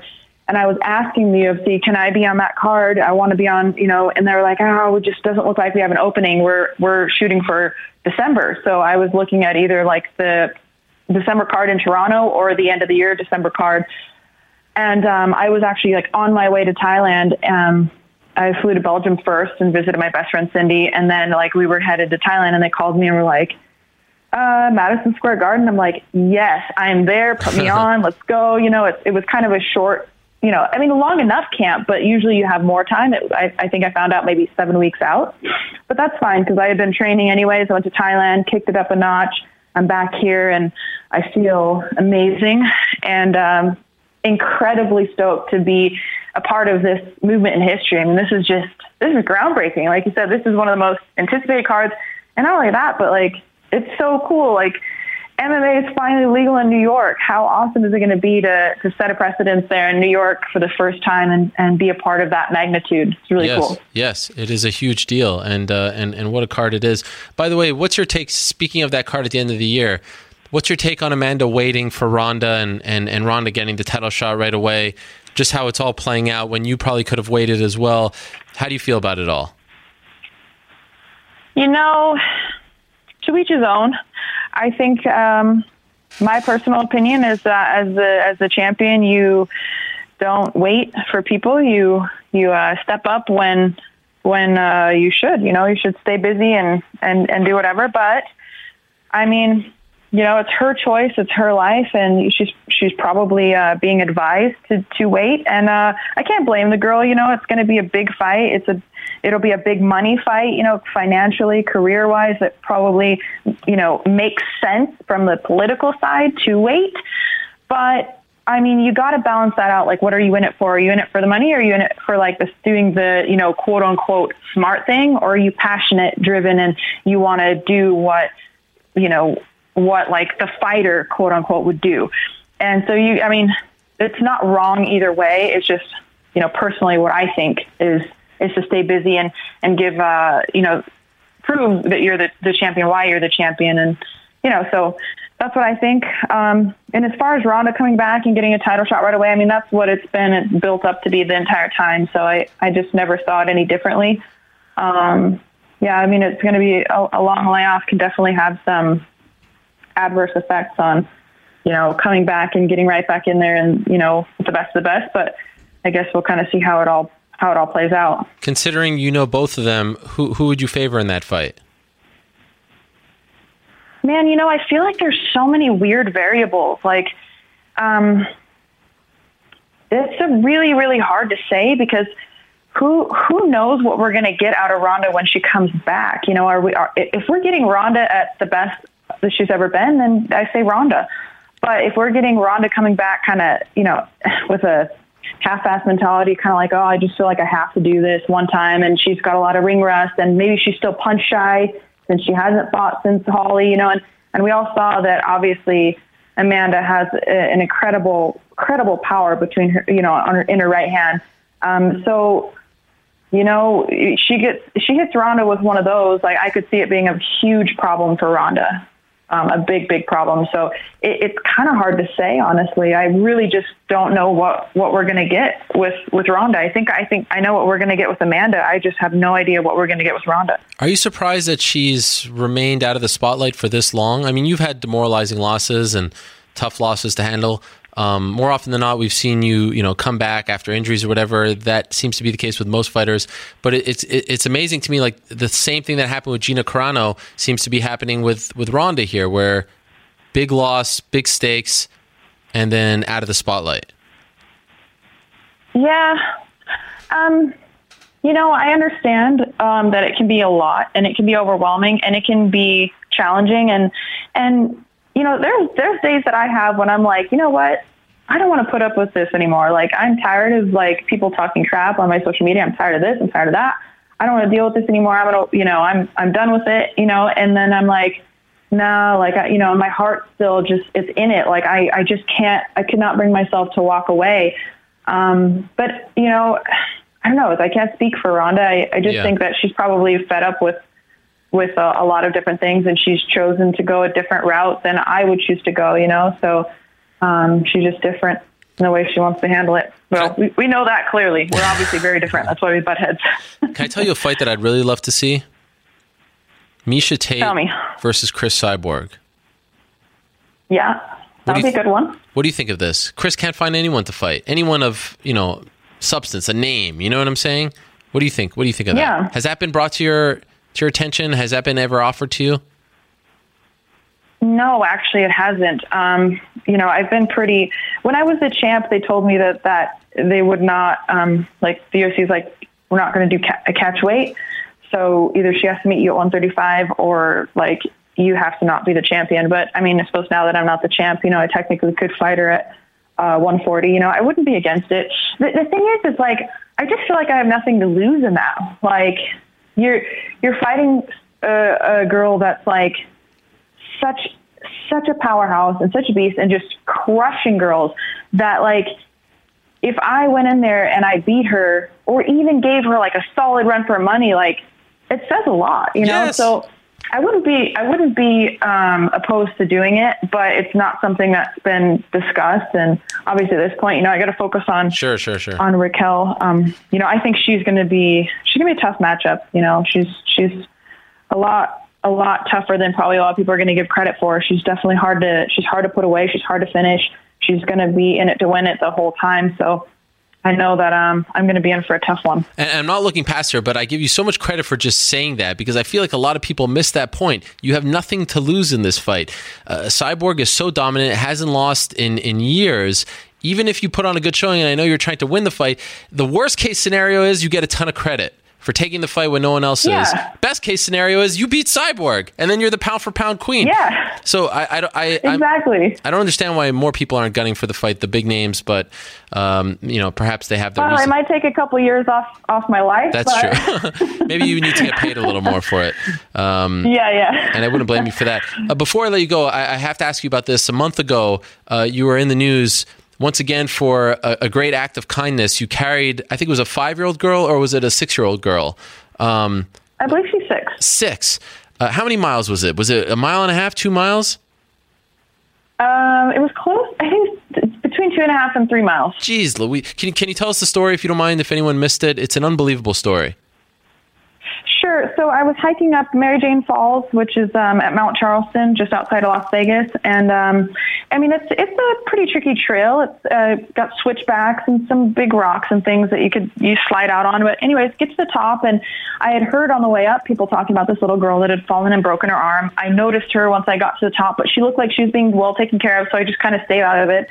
Looked around, enjoyed the sights, started my descent, and about 30 feet from the top, I saw this. It was the mother struggling to try to carry her daughter down, and they were trying to Mickey rig sweaters to kind of create like a sling, because I don't think the mom had the upper body strength to hang on to her and the balance and coordination. So they were trying to tie her daughter to her body. And I just thought, this is going to be really bad because someone's going to lose footing and this little girl's going to go down and she's got a broken arm. So I just offered, I said, hey, I didn't say who I was, but I was like, I'm a professional athlete and I'm looking for an extra workout anyways. I really don't mind. I will gladly carry her down if you want. She's like, are you sure? And I said, yes. And she turned to the little girl and she said, do you want her to carry you or you want me to carry you? And the little girl looked at me and she's like, I want her to carry me. It was so cute. I was like, oh, good.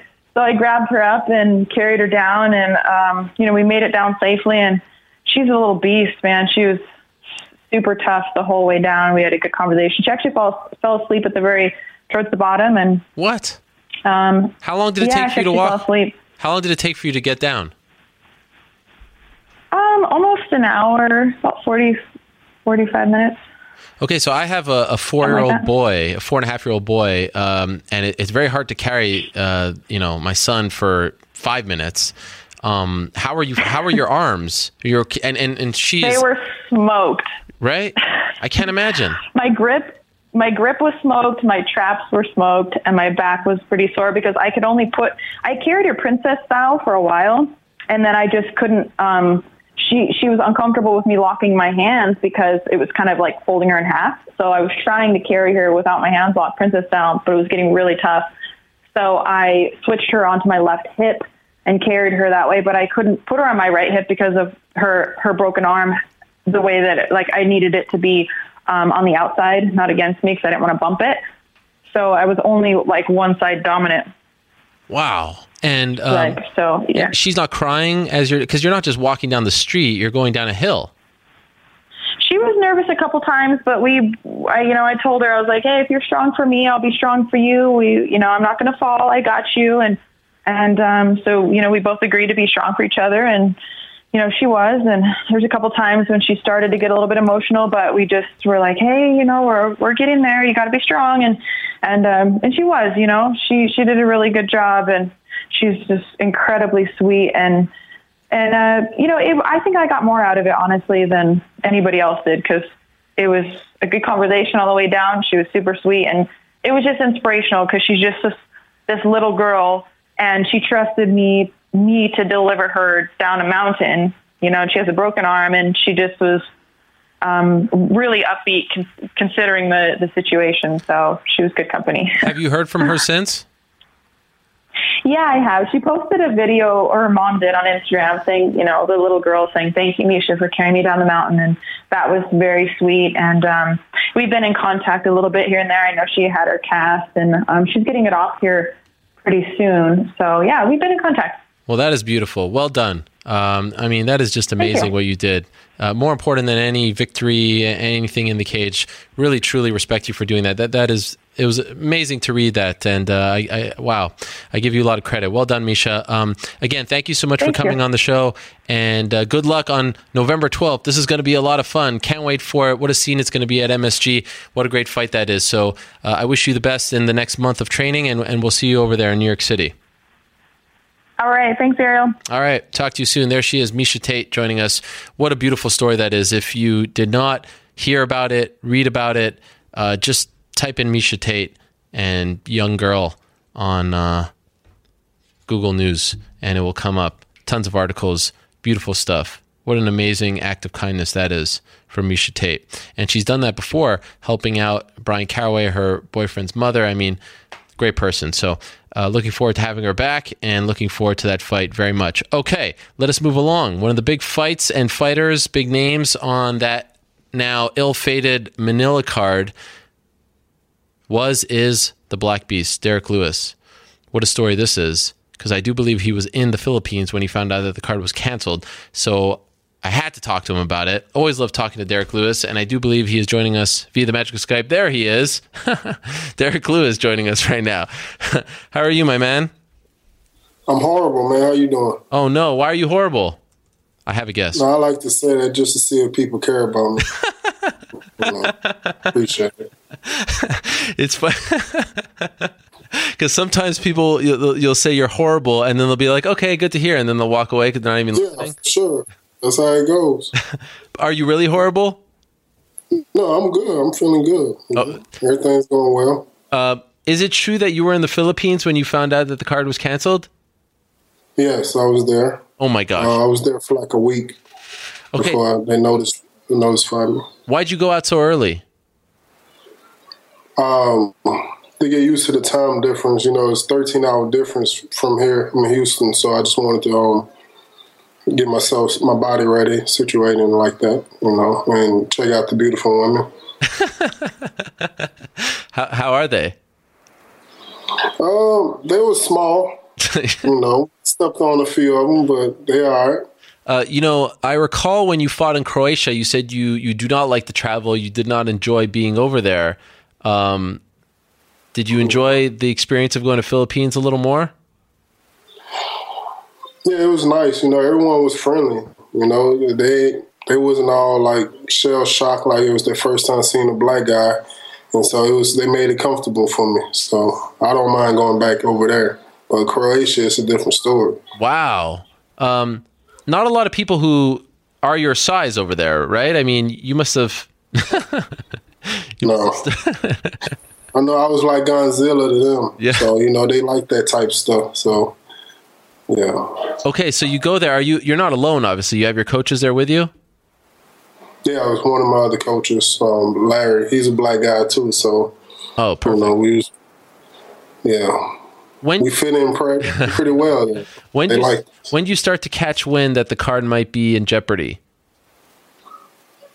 They woke me out of my sleep, and I had like 5 missed calls from my manager, and he told me that he got bad news. I thought my opponent got hurt or something like that.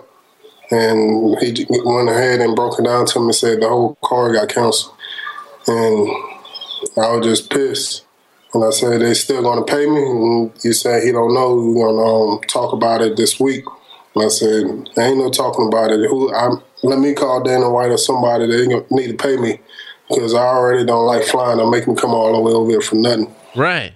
So are they going to pay you? So we're still waiting. So I don't want to hurt nobody, you know. We pay my money. What's an acceptable amount? Because they said that you guys will be compensated, but it was a little vague. I don't like that compensated stuff. Because I'm thinking they're going to just try to pay me for the little taxi cab ride that I had to spend on going to the hotel and probably a little plane tickets. That's not enough, you know. I cut a lot of weight. You know, I cut up like 30 pounds for this fight. Wow, for real? You know? I was hurting, man. You know, I wanted to eat. I wanted some chicken. You know, I couldn't eat. So, you know, I was suffering. So what's acceptable? You want your show money? You want your show and win? Yeah, I want my show money. Just give me at least half of it. Yeah. You know, that's what I want. I'll be satisfied in. Are you confident that you're going to get it? Yeah, either I'm going to get it, or either they're going to hand it to me in my hand, or somebody will have to pay for it. So you're comfortable calling up Dana White and asking for it, right? Yeah, I'll call him. Do you have that kind of relationship with him? I don't got him. My manager, I'll make somebody give me his number. Either I'm going to call him or I'm going to show up at his doorstep. Either one. Somebody going to pay me. Were there a lot of other fighters on the card that were already in the Philippines you saw there? No, nobody was there. It was just me. Man, I couldn't believe that. I was thinking of that because first when you were announced on the card, I was like, oh, wow, they're sending Derek Lewis to the Philippines. And let's be honest, not the highest profile fight that you've had. It was a bit of a strange booking, wasn't it? Yeah, it was real strange, you know. So I was like, I told them I'll fight Verdun. Yeah. And they wanted to negotiate, but they wasn't going to give me the type of money that I needed to have to fight Verdun. And so I said, I'll fight Travis Brown. But like before Travis Brown before Verdun came out, I said, I'll fight Travis Brown. They didn't want to give me Travis Brown. Then I told them my fight were doomed. And so they would try to renegotiate, and they didn't come out with a good amount of money. So we just told them no. Then they came in with this guy out of the blue, and they offered me more money than what they was going to offer me for We're Doomed. So I'm like, okay, I'll take it. I don't know why they didn't want to give me that amount of money to fight We're Doomed. So yeah, it was fine. This was on the 203 card in Cleveland, right? Yes. You wanted to fight on that card? Yeah, I wanted to fight. And they said no. So do you think it's possible? I mean, you're not going to get Verdum because it seems like he's fighting Kane. Are they going to just book you against the same guy? Yeah, that's what my manager said. They're going to book me against the same guy. It really don't matter. I just want a good profile fight, really. But if I have to fight this guy to get there, then I fight him. No. So why did you decide to go? I mean, I know that you said you were getting acclimated, but for a guy who hates to travel and there was no one else there yet, were you the one who had this idea to go early, or was it your coach who said to go there that early? Because it's amazing to me that you were the only one that was there. No, I wanted to go early. It was my idea. You know, it was just one of them days that I pumped myself up to go ahead and get on this plane.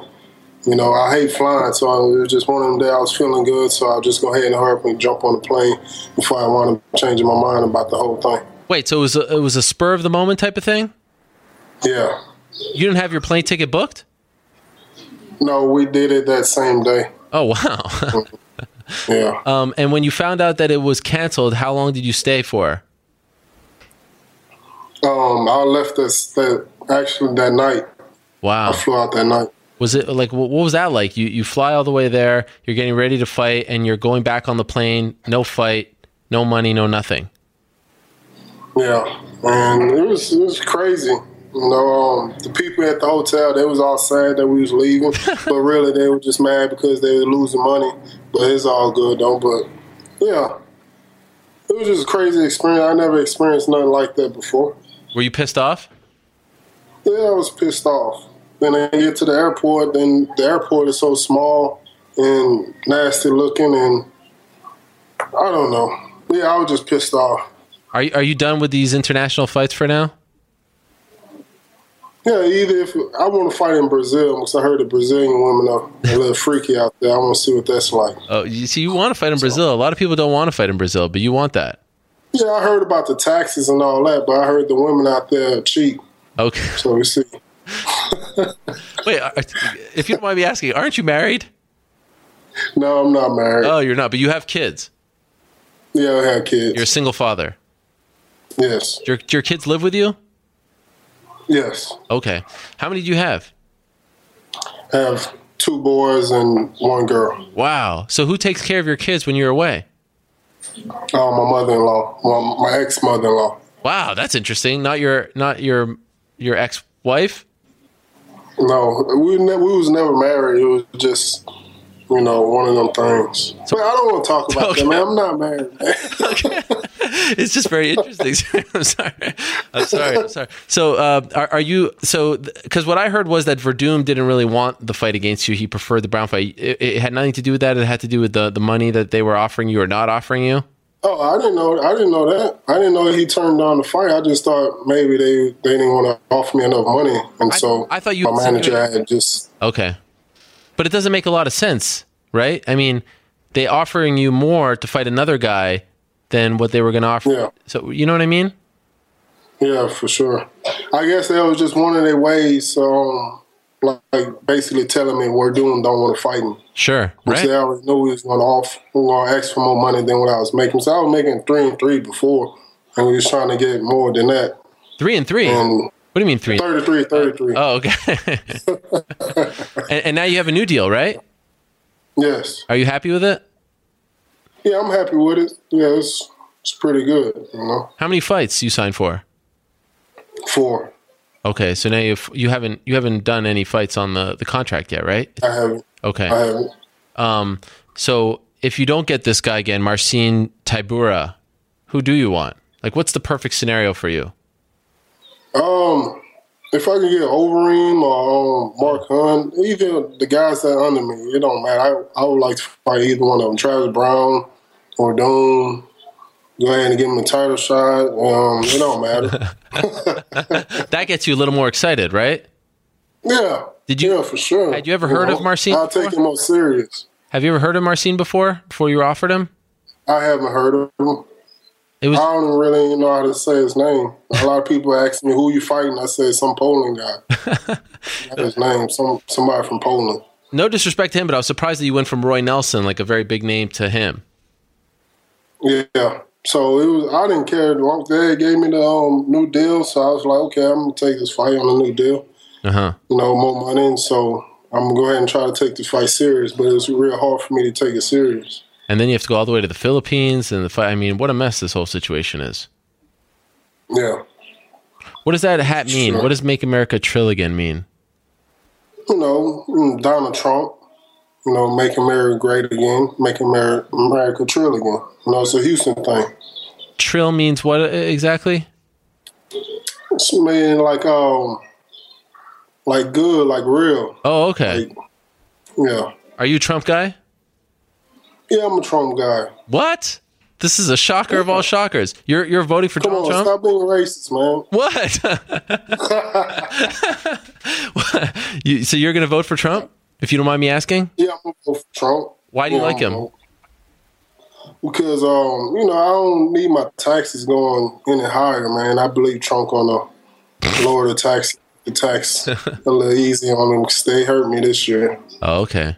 What about this locker room talk? I mean, are you offended by this? No, it's the same stuff I used to say in high school. It ain't nothing new. Yeah, but he's like 50 years old. He's not in high school. Yeah, I'll talk like that now. Okay. That's the thing to do. Girls like that stuff. I don't know about that. Did you watch the debate? No, I didn't watch it. I was doing something else. Okay. What were you doing? Can't tell you that. Okay. Did you watch the Miocic Overeem fight? Miocic. No, I didn't watch it. You didn't watch it? No. My manager told me about it. It said it's pretty good. The Verdun Brown fight was a crazy one. Did you see that? What happened with the kicks and the coaches crazy. And all that? Yeah. It was good. I still feel like I would have did a better performance. It would have been a better fight if I would have fought with them. Do you still get hate from your people in Houston when you were wearing that Atlanta Braves hat? Yeah, they do. Yeah, that was. Yeah, they still hate on me, but it's all good though. If I'm being honest, we still didn't make the playoffs. I know you didn't. It was great. I was happy. And how about are you a Texas Rangers fan?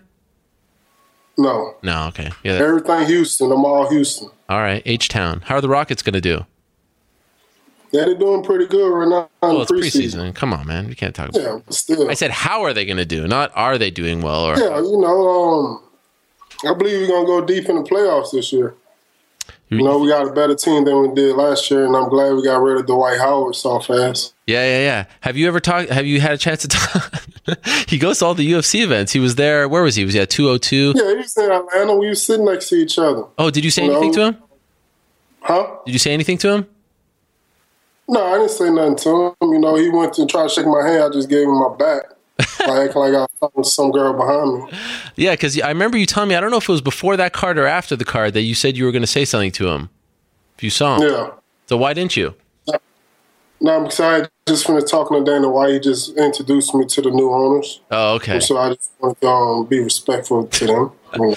What do you think of the new owners? Yeah, it seemed pretty good. We see what they're talking about with their money, see how much money they're going to dish out. Then we're going to do another interview a few months from now, and I'll let you know. Fair enough. Do you see all these new celebrities who are investing in the UFC now? This is crazy.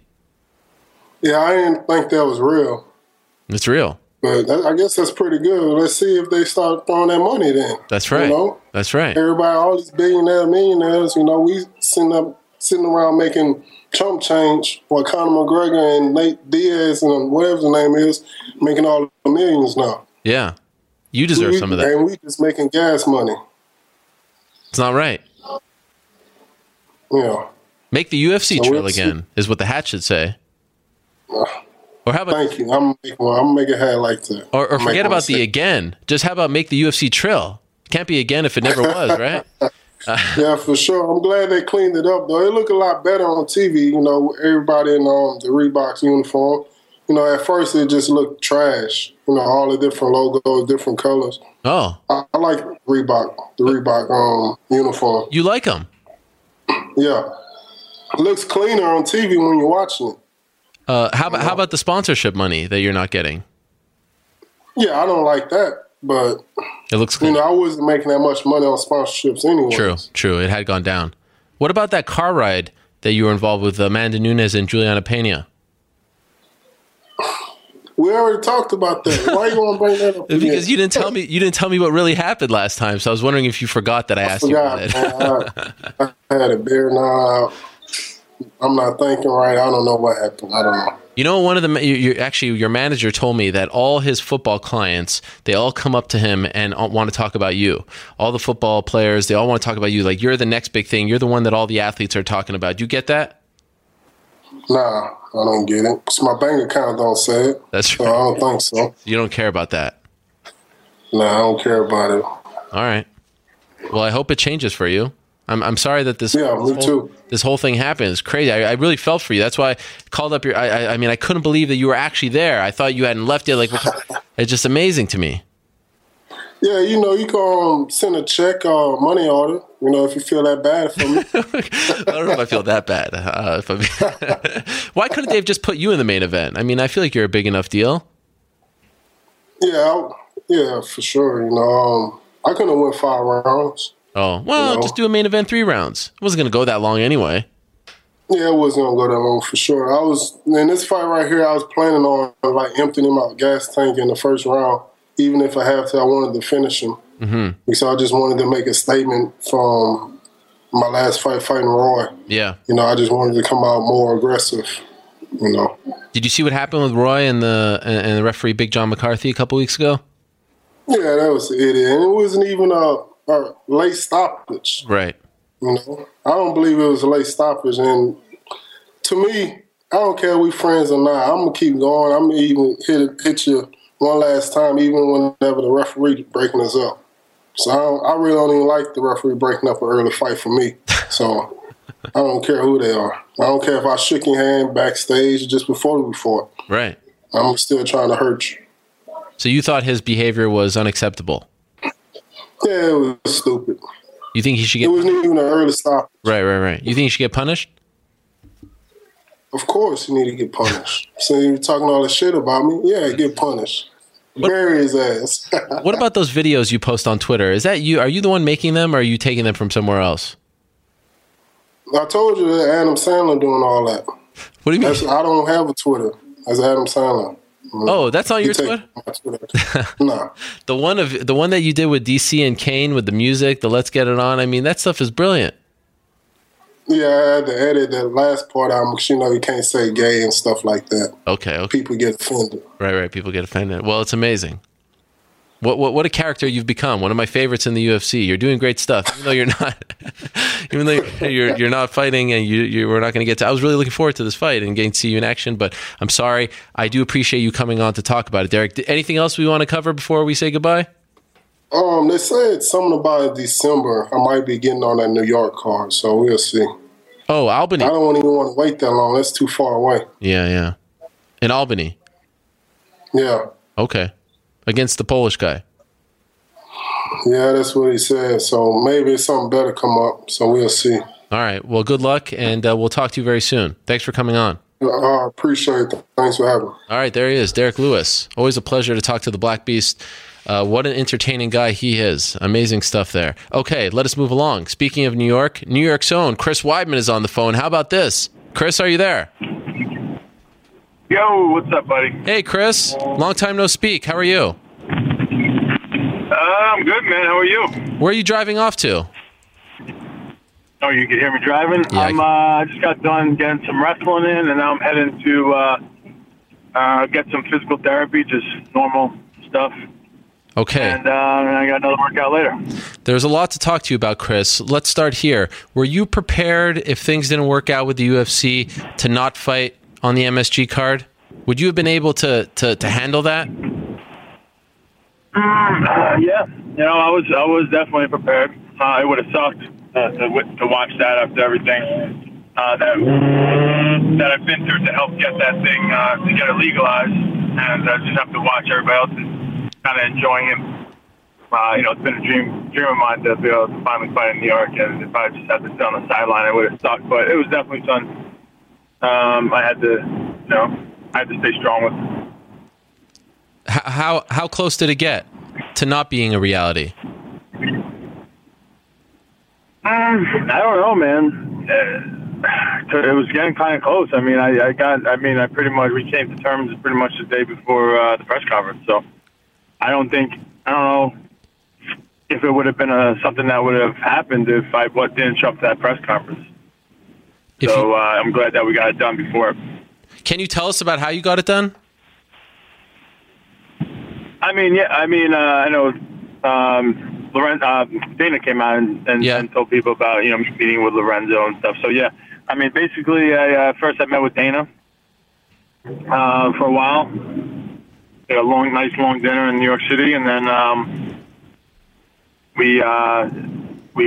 ended up being that he wanted me to talk to Lorenzo after the dinner. So then I flew to Vegas. That was on Monday, so the day before the press conference, still not knowing what was going to happen. Flew to Vegas, and I ended up going to Lorenzo's house, which was ridiculous, and hung out with him and talked to him for about 2 hours, and I had to jump back on a plane that was scheduled right at that, heading back, and then Tuesday was the day of the press conference, so I finally woke up at like 1 o'clock the next day because I had no sleep for 2 days straight. Wait, so went to the press conference. When you say it's ridiculous, what's ridiculous? The house or the fact that you met with Lorenzo? Oh, no, the house. Oh, okay. It was 65,000 square feet, not including the basement. The guy, he's doing great. He's doing great for himself. Yes, clearly. But what about the fact that you had to meet with the ex-owner? Like, he has nothing to do with the company anymore. Why'd you have to meet with him? It was one of those things where Lorenzo was kind of my guy that I was in touch with before he left. And so me and Dana were close to getting the deal done, but then he felt like it was something that the right thing to do would be between me and Lorenzo and not me and him. And I was just like, well, he doesn't own the company anymore. But Dana's point was that whatever Lorenzo is going to say, it's going to be. So whatever Lorenzo thought was fair is something that Dana would respect as, the new owner of the UFC. I've them being close best friends for how many years, so it didn't matter. It was definitely something I didn't expect to happen, but it ended up happening, and we ended up figuring everything out. So he was kind of like a mediator, like an arbitrator, sort of. Kind of, yeah. Wow, that's amazing. Definitely different, yeah. It was an interesting experience, but we got it done, man. It was a stressful couple of weeks for sure. What's he like? And no one's heard from him. Is he just kind of like sitting there eating grapes and having pina coladas, living the life after selling the company? He's I think he's kind of hanging out. I don't want to start talking about his personal life. I don't want to, you don't mess with a billionaire. Sure. I don't want to. I don't want to. Yeah, he's enjoying life, man. He's sold, and I think he's just enjoying his family for a little bit. Okay, so they offer you Yoel Romero. I said that I thought this was the only fight to make. This is the fight that made the most sense. If you win this fight, I envision this scene of everyone chanting USA, USA at Weidman, New York, New York. This is a fight to propel you into that, into that title shot again, into that discussion. Do you feel the same way? Is this the best case scenario for you? Why do you feel like that, as opposed to Jacare or Rocco? Why do you feel like he was the best fight? Okay. And why do you feel like people would be chanting USA, USA? Him as opposed to everyone else? Okay, I think you know the answer to this question. I interview people around here. That's cool. Yoel Romero. Let's see how you handle that. Yoel Romero is a very polarizing figure in the sport. He is somewhat maligned. What do you mean by that? He has a controversial past. He was suspended for 6 months by USADA. He has the incident with Tim Kennedy not that long ago. And I think that, he has the post-fight interview, the Machida fight and all that stuff. You are the quintessential babyface. You are fighting in New York. You're the guy who lobbied and went to Albany countless times to make this happen. The last time we saw you was in the title fight. This is your rebound fight. I think very few people are going to be cheering for you all, considering you're the New York guy and you're very well liked around these parts and what you did to get the sport legalized here. I think that because people have an emotional connection to you, but also towards him, as opposed to a Jacare who they respect but don't have that same kind of feelings towards, I think it's going to erupt into something. Connection towards him because he's failed the drug test and because the Stoolgate issue with Tim Kennedy? Yes. Okay. I just want to make sure we're clear on what you're saying. Well, I mean, audience knows what you're trying to get across. I want to make sure that the articles, the headlines of articles, are saying what Ariel said, not what Chris said. I love it. I'm not the. Ariel said that Yoel Romero, polarizing figure because he failed the drug test. Well, because he did the Stoolgate thing. Now, important to note, Chris, as we're playing this game. Wait, Malky's going to call you. Malky's going to call you a piss now. I hope you can deal with this. It's important to note, though, that he was somewhat exonerated because they found out that his supplements were tainted. Now, I still feel. Look at this. Come on. Stick to your words. No, I still feel like you deserve something. Tainted or not, you're putting in your body. Do you think that he's taking PEDs? Do you think he's on PEDs? Do you agree with what I said? That's the Ariel I know. You came off a little soft. That's the instigator Ariel I know. That's what I'm proud of you, boy. Well, I'm sensing some tension here, Chris. What's going on? What's happening between us? I'm busting your balls. Right. You're getting tight. You're getting a little tight. I like it. So I think, listen, man, I'm on the same page as you. I think once you have PEDs in your system, to be honest with you, I think anytime that you put PEDs in your system, I think you should be suspended forever. And now you have this whole thing where it's these tainted supplements, which honestly I'm not sold on. I feel like every time someone fails a drug test, the first thing they go to is that, I was taking this and it was tainted. I mean, it doesn't take too much time to be like, wait, I failed for testosterone or whatever it is.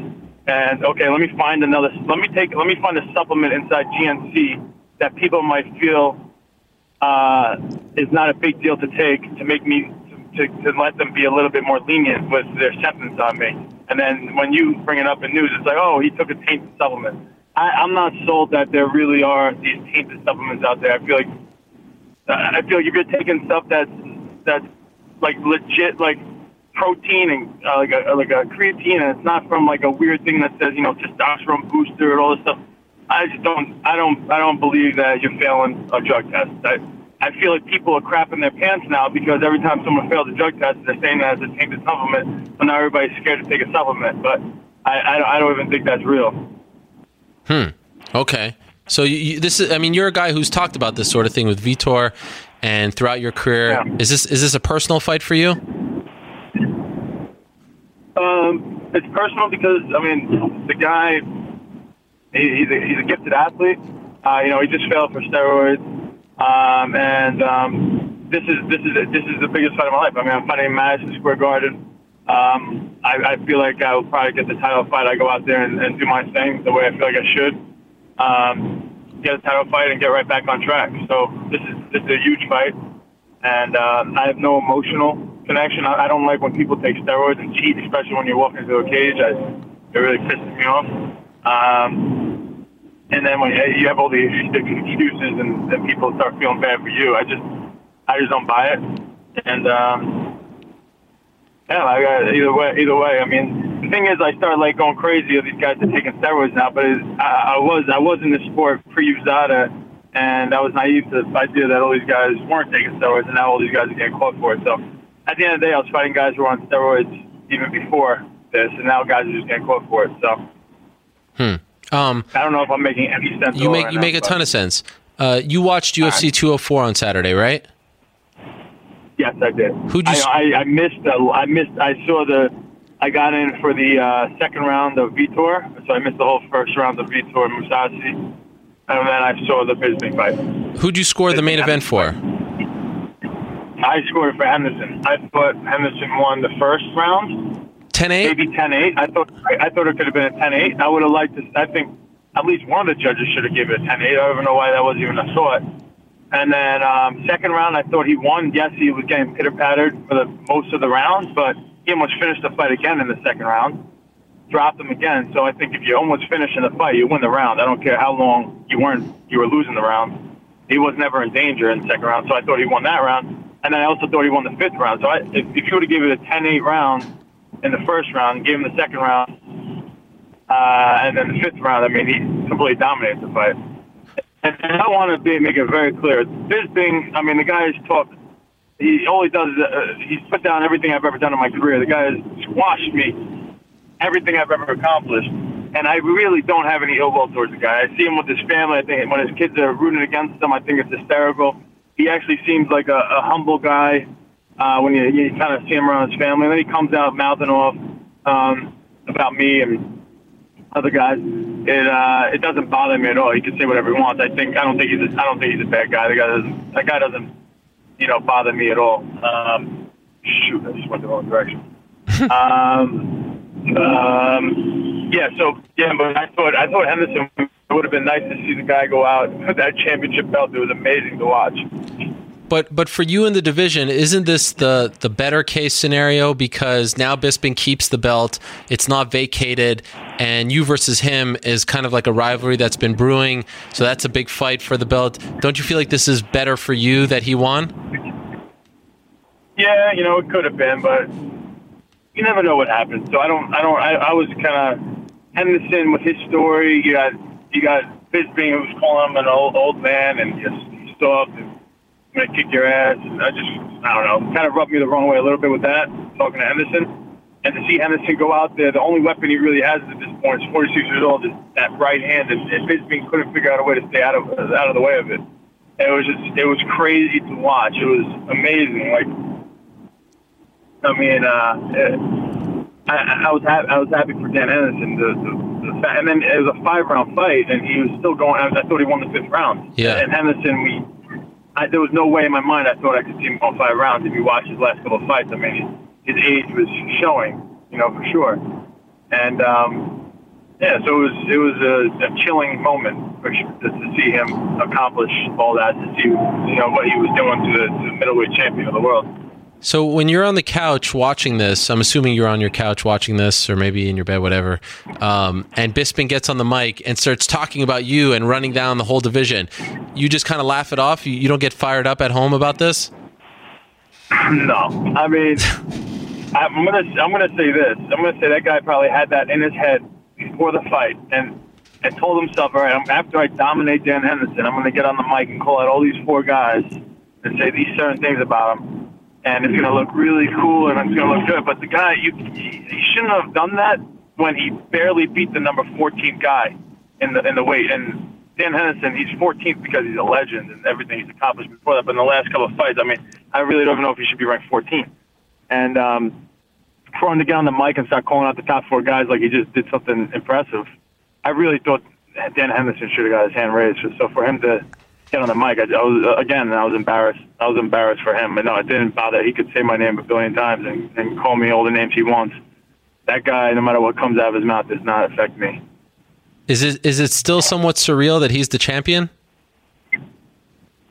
Yeah, I kind of got used to it. It was kind of weird to be seeing that these guys fighting, and that's for the championship belt, and that was the champion, the middleweight champion in my weight class, out there, and he's struggling. I mean, the guy, it wasn't an impressive performance at all. I mean, he wanted to go out there and really show that he's the true champion of the middleweight division, and he got the fight he wanted, which was crazy that he got that fight, and that's the way he came up. That's the way he looked. I mean, it's a little embarrassing for sure. Were you told when you were negotiating and talking about your fight that if you beat Yoel, you're going to be next in line? No. I mean, I feel like I would, but it doesn't matter if they told me or not. It's just I got to go out there and win, and then whatever happens after that happens. So do you kind of view it like there's like a mini tournament, like whoever looks best is going to get the title shot? Yeah, worst case scenario, yeah. So I just got to go out there and dominate Yoel, and I think the rest will happen on its own. And whatever. I came to peace. Listen, if I got to win 3 more fights to get a title shot, will I be pissed about it? Yeah, but listen, it is what it is. I got to just go out there and fight and show everybody what I got. So that's really the goal. Go out there and have fun and beat people up and get back to winning. You know? Who do you think wins, Luke or Jacare? You know, if you watch the first fight, at that point, Jacare was just kind of more of a jiu-jitsu guy. Had power in his hands, but I don't think he was really confident with it. And he still rattled Luke's bell a couple times in that fight. But his thing was definitely jiu-jitsu, you know. And now I feel like he's a more well-rounded guy. Luke got way better as well. He got better stand-up, better jiu-jitsu, better wrestling. But I feel like Luke coming off of a knockout loss to Michael Bisping is not the best for your head. And now you got Jacare, who just watched him get knocked out by Mr. Pillowhands himself, who couldn't stage Dan Henderson, who, listen, I love Dan Henderson to death, but was he knocked out? I think he was stopped 4 of his last 6 fights or something like that, right? I don't know the stats completely, but he's been knocked out a couple times, and Bisping couldn't do anything to him. So I think Jacare wants to get his hands on him, and then that'll open up his jiu-jitsu and his wrestling way more. So I'm leaning towards thinking Jacare will win this fight. All right. What was it like being at that press conference with all the fans and Conor doing his thing? And you were getting some questions, but it kind of felt like, okay, those two guys, it really was sort of the Conor show again. Do you like that? Do you like being a part of that? Or do you wish that the love was spread out a little more? I mean, you always want more love. I mean, that's just part of human nature. But no, I had a great time at that press conference. I felt the love. I loved the energy the new people brought. Everyone's so excited to finally have MMA in New York. And no, zero jealousy or anything like that with Conor. It's great to have him on the card. It's going to be watching. And it was exciting. It was just honestly just exciting. It was a really exciting press conference. The way they kind of had us all, behind the curtain, and they pull it up, and then we are. It was a really.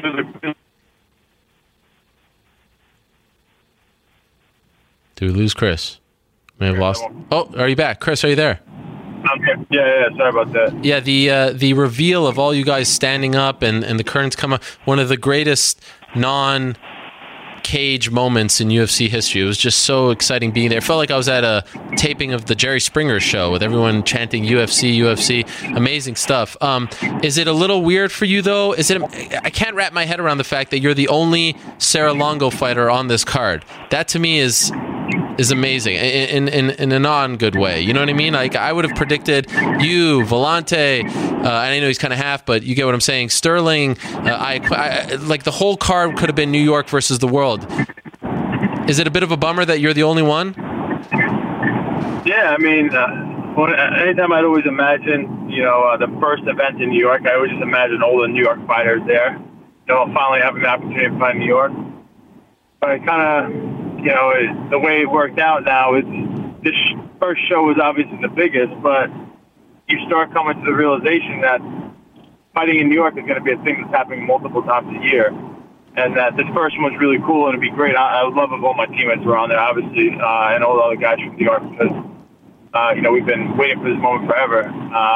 But the way it worked out, for whatever reason, I am the only one. And it sucks, but at the end of the day, this event will pass, and then there'll be a next event, there'll be another event, and people will forget really about, I wasn't on the first event ever. It's not going to be something that I feel like that, you hang your hat on right. for long. You kind of just move on. And then next thing I know, there'll be another event at Madison Square Garden in a couple months. So as bad as it sucks that they're not on it, I know that at the end of the day, they'll get over it and that they'll have their time there as well. And I know you were asked about the Iaquinta situation sort of at the press conference. What's his mood like these days? Is he going to the gym or no? Yeah, no, I know he was just there. I missed him, but I know he was just there the other day training. He's doing good. I know he's doing his real estate at the same time. I think he's doing really good with that. I think he's putting some serious hours in. But I actually haven't had a conversation with him in like 2 weeks, so I got to catch back up with Mr. Al. Okay. Probably give him a call today. I didn't mention it. I've been crazy busy, so yeah, all over the place. Any limitations with the neck? No, nothing, man. My neck is feeling really good. No issues at all. Strength is completely back. Full range of motion. So thank God, nothing with the neck at all. It's amazing what it took for you to get to this point. With I remember when you wrote that post on your Instagram about the neck injury and how upset you were and kind of depressed about the whole situation, but you guaranteed that you'd be in New York. And then the contract thing, I mean, what a road it has been just to get to New York, right? Man, it's been stressful. And yeah, when I hurt my neck, I wanted that Luke fight more than anything. I wanted to prove myself and let everybody know that first fight wasn't me in there. And I've never felt better for training camp, and to see it all disappear 2 weeks before that fight, and the neck injury came out of nowhere. It was like everything was fine. I had no injuries, and then all of a sudden, and I was very cautious about getting injured. That's the other thing. I did not want to get injured. And then next thing I know, a worse pain, that nerve pain came in, and then I was losing my title shot, and now look at me. Now I'm okay. Like I had that title shot right there and then for my rematch. I felt like I would have got my belt back, and now I'm fighting for contendership. And there's no guarantee of me getting a title shot after this fight. I think I will, but there's no guarantee. So it was a spot in my life where I was depressed, man. All the pain I was going through before surgery, I was trying to take my time picking a doctor, and every day was extreme pain on painkillers. It was like more like a 3-week period where I was depressed, man. I really don't. I'm a pretty happy-go-lucky guy. I really don't get depressed too much, and that was a tough time. How do you handle depression? Like, what's Chris Weidman like when he's depressed? I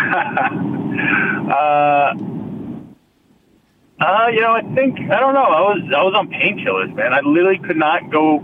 I had to be on painkillers. I was in so much pain, and that nerve pain. It's like the number one cause of depression that people have is like cervical neck pain. And I've had, I wrestled my whole life, so I had stingers growing up. I've had a bunch of issues with my neck, and obviously other injuries. And but you get a stinger, it sucks. You're scared to wrestle, or you're scared to spar because every time you go for a takedown or you get punched, you might have a stinger. But when you have the constant nerve pain that I had, it was no matter where I put my neck, no matter what I did, I had this terrible neck pain, and I had to be on painkillers, and I hate being on I hated taking anything. So it was it just sucked, and I don't know what I was in a cloud. I don't really remember what the hell I was doing. Wow. I don't know. I honestly gonna have to ask my wife. It was like you were drunk for 3 weeks. I don't remember anything. Did you eat a lot of pizza, or was it Lou's, Sal's? Well, I'm sure I definitely ate a lot of pizza. I don't have to remember that. But chicken rolls and pizza, I'm sure, were definitely a big part of the diet. What are chicken rolls? Chicken rolls are, you got the bread, wrapped around. It's like almost like a little, I don't know how to describe it, but you have like fried chicken and marinara sauce inside of fried breading. Wow. And then of course you got, you break it up and you usually cut it in half, then you dip it into the marinara sauce that they give you on the side too. So it's really good. That's usually one of my go-tos when I'm eating when I'm depressed. Wow. I had no idea. All right. You've never had a chicken roll? What the hell is wrong with you? Never had a chicken roll. It's funny. I was just looking back at our interview before I let you go. I'll just tell you this. I was just looking back at our interview at your house after Hurricane Sandy. It's an amazing thing to watch. I don't know if you've ever seen it or rewatched it, but it's just amazing to see how far you've come and what your life was like at that point. Like you said at one point that you had no underwear, that you had to go find some underwear because you had lost all your underwear. Do you remember that? Yeah, man, you just gave me the chills. I think when I actually stop and think about my story, like where I came from and now where I am, I'm just so blessed and grateful because, and I never cared about money. I never cared. All I wanted was like not to be embarrassed if I happened to be going out to lunch with a couple people that I can't pay for my own lunch. That's honestly, that was like my dream. I just wanted to be able to have enough money in my bank account to where I could buy lunch without calling my wife and figuring I'm going to go into debt, just be able to actually have money to pay for lunch. That's all I cared about. And I remember actually my second MMA fight, there was a guy in the gym. I never had socks. I always had like mismatched socks. I never had like, they would be baggy, like hanging off. I had the same socks since like elementary school. And the guy in the gym, the kid who had more money than me, was like, if you win this next fight, I'm buying you 50 pairs of socks. And honestly, that was like the best present I ever got, man. He gave me 50 pairs of like low cut socks. And I remember just being so happy, man. I still have those socks, but still the ones I use most of the time. Wow. Hey, hang on one second. Hey, what's going on here, Kevin? Hey, what's up, buddy? So it's funny to see. It is crazy, man, to see where it is. You know what they say is like, you know, I became an overnight success. It took me, I don't know, 20-something years to become an overnight success. I beat Anderson Silva, and all of a sudden people think it happens overnight, you know. But it was really, man, I got to actually sit down and think about this because I'm not one to usually reflect. But, I mean, I put in so many years of work, ups and downs, with no thought of ever, like, making money. And all of a sudden it finally pays off. It's that delayed gratification. You never... That's the real success. Everyone's looking for that lottery ticket, but what it is you put all this work in and you don't see the benefits of the work you put in until maybe years later. Like I just got done with a great wrestling practice. I felt great. Am I a better wrestler tomorrow? Probably not, but maybe in a couple of months, that work I just put in now, that extra time I just put in, maybe that'll benefit me then. I don't know. So it's the life of a fighter. You don't see the success. You don't see the success right away. And that's why, in a nutshell, it would have been a travesty if you didn't end up on that card. Considering everything you did for the sport, considering your story, considering where you're from, you had to be on that card, and I'm glad they got it done.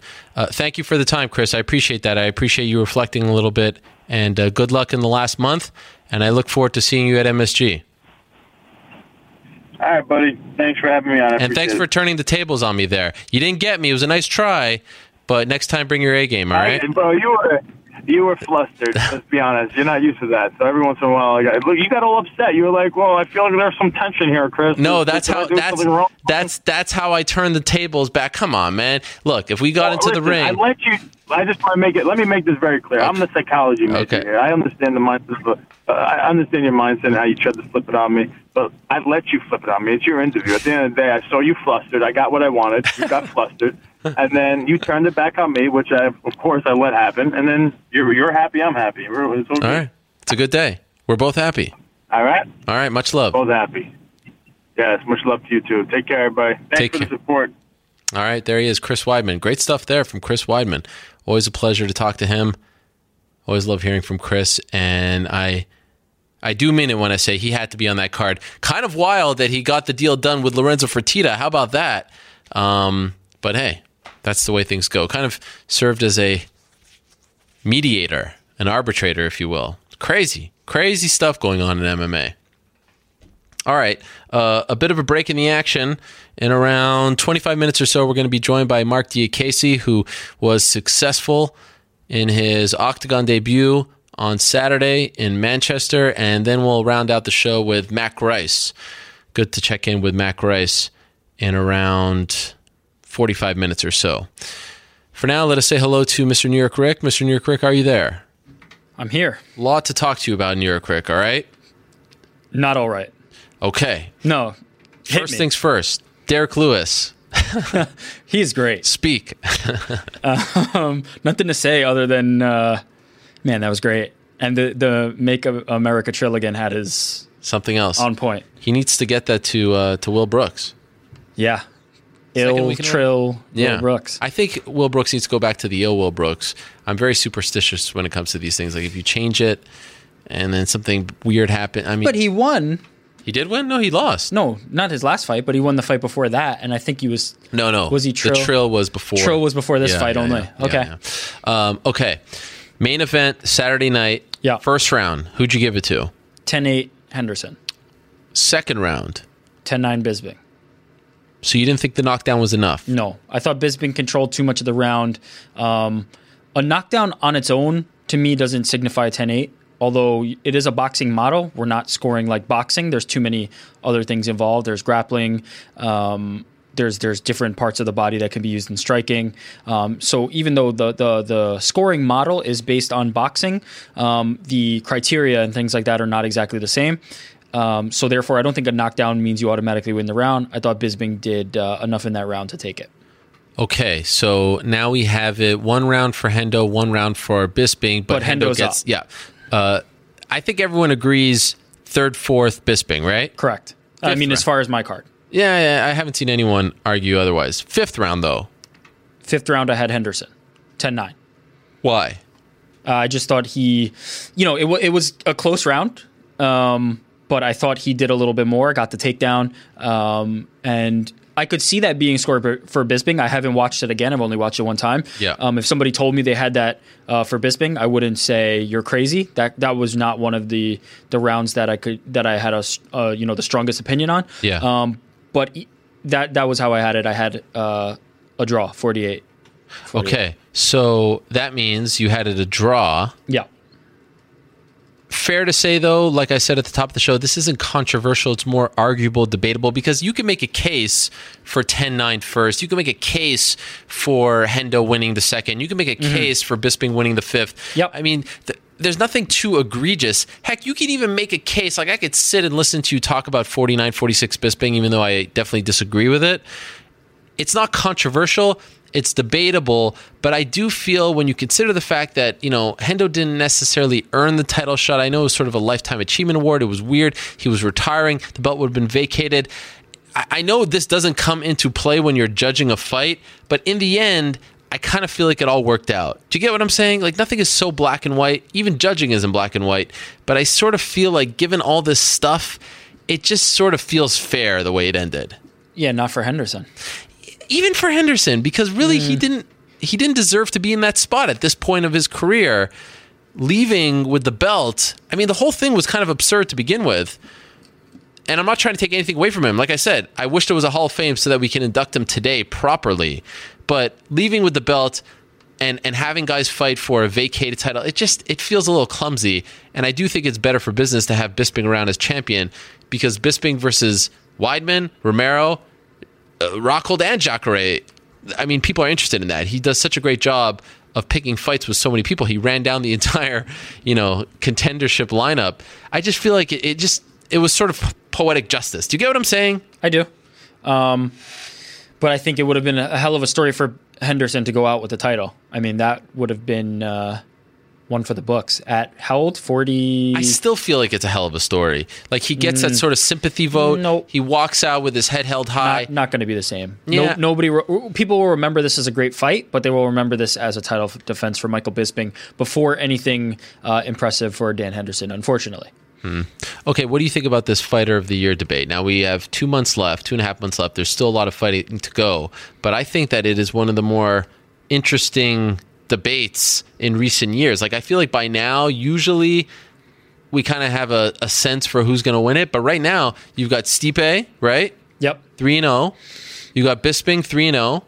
Beat a former UFC champion, a former UFC and Strikeforce champion, current UFC and Strikeforce champion in Rockhold, and then the former Pride and Strikeforce champion in Dan Henderson. Wonder Boy if he wins, Eddie if he wins. What do you think? I think Bisping's a front runner at this point. Even if Eddie beats Conor? If Eddie beats Conor, we have a case. Okay, but right now it's Bisping. Right now I think it's Bisping. Yeah. Not Miocic, who's 3-0? The story's not there. They're great wins. And it was great for Stipe to win in front of his hometown crowd.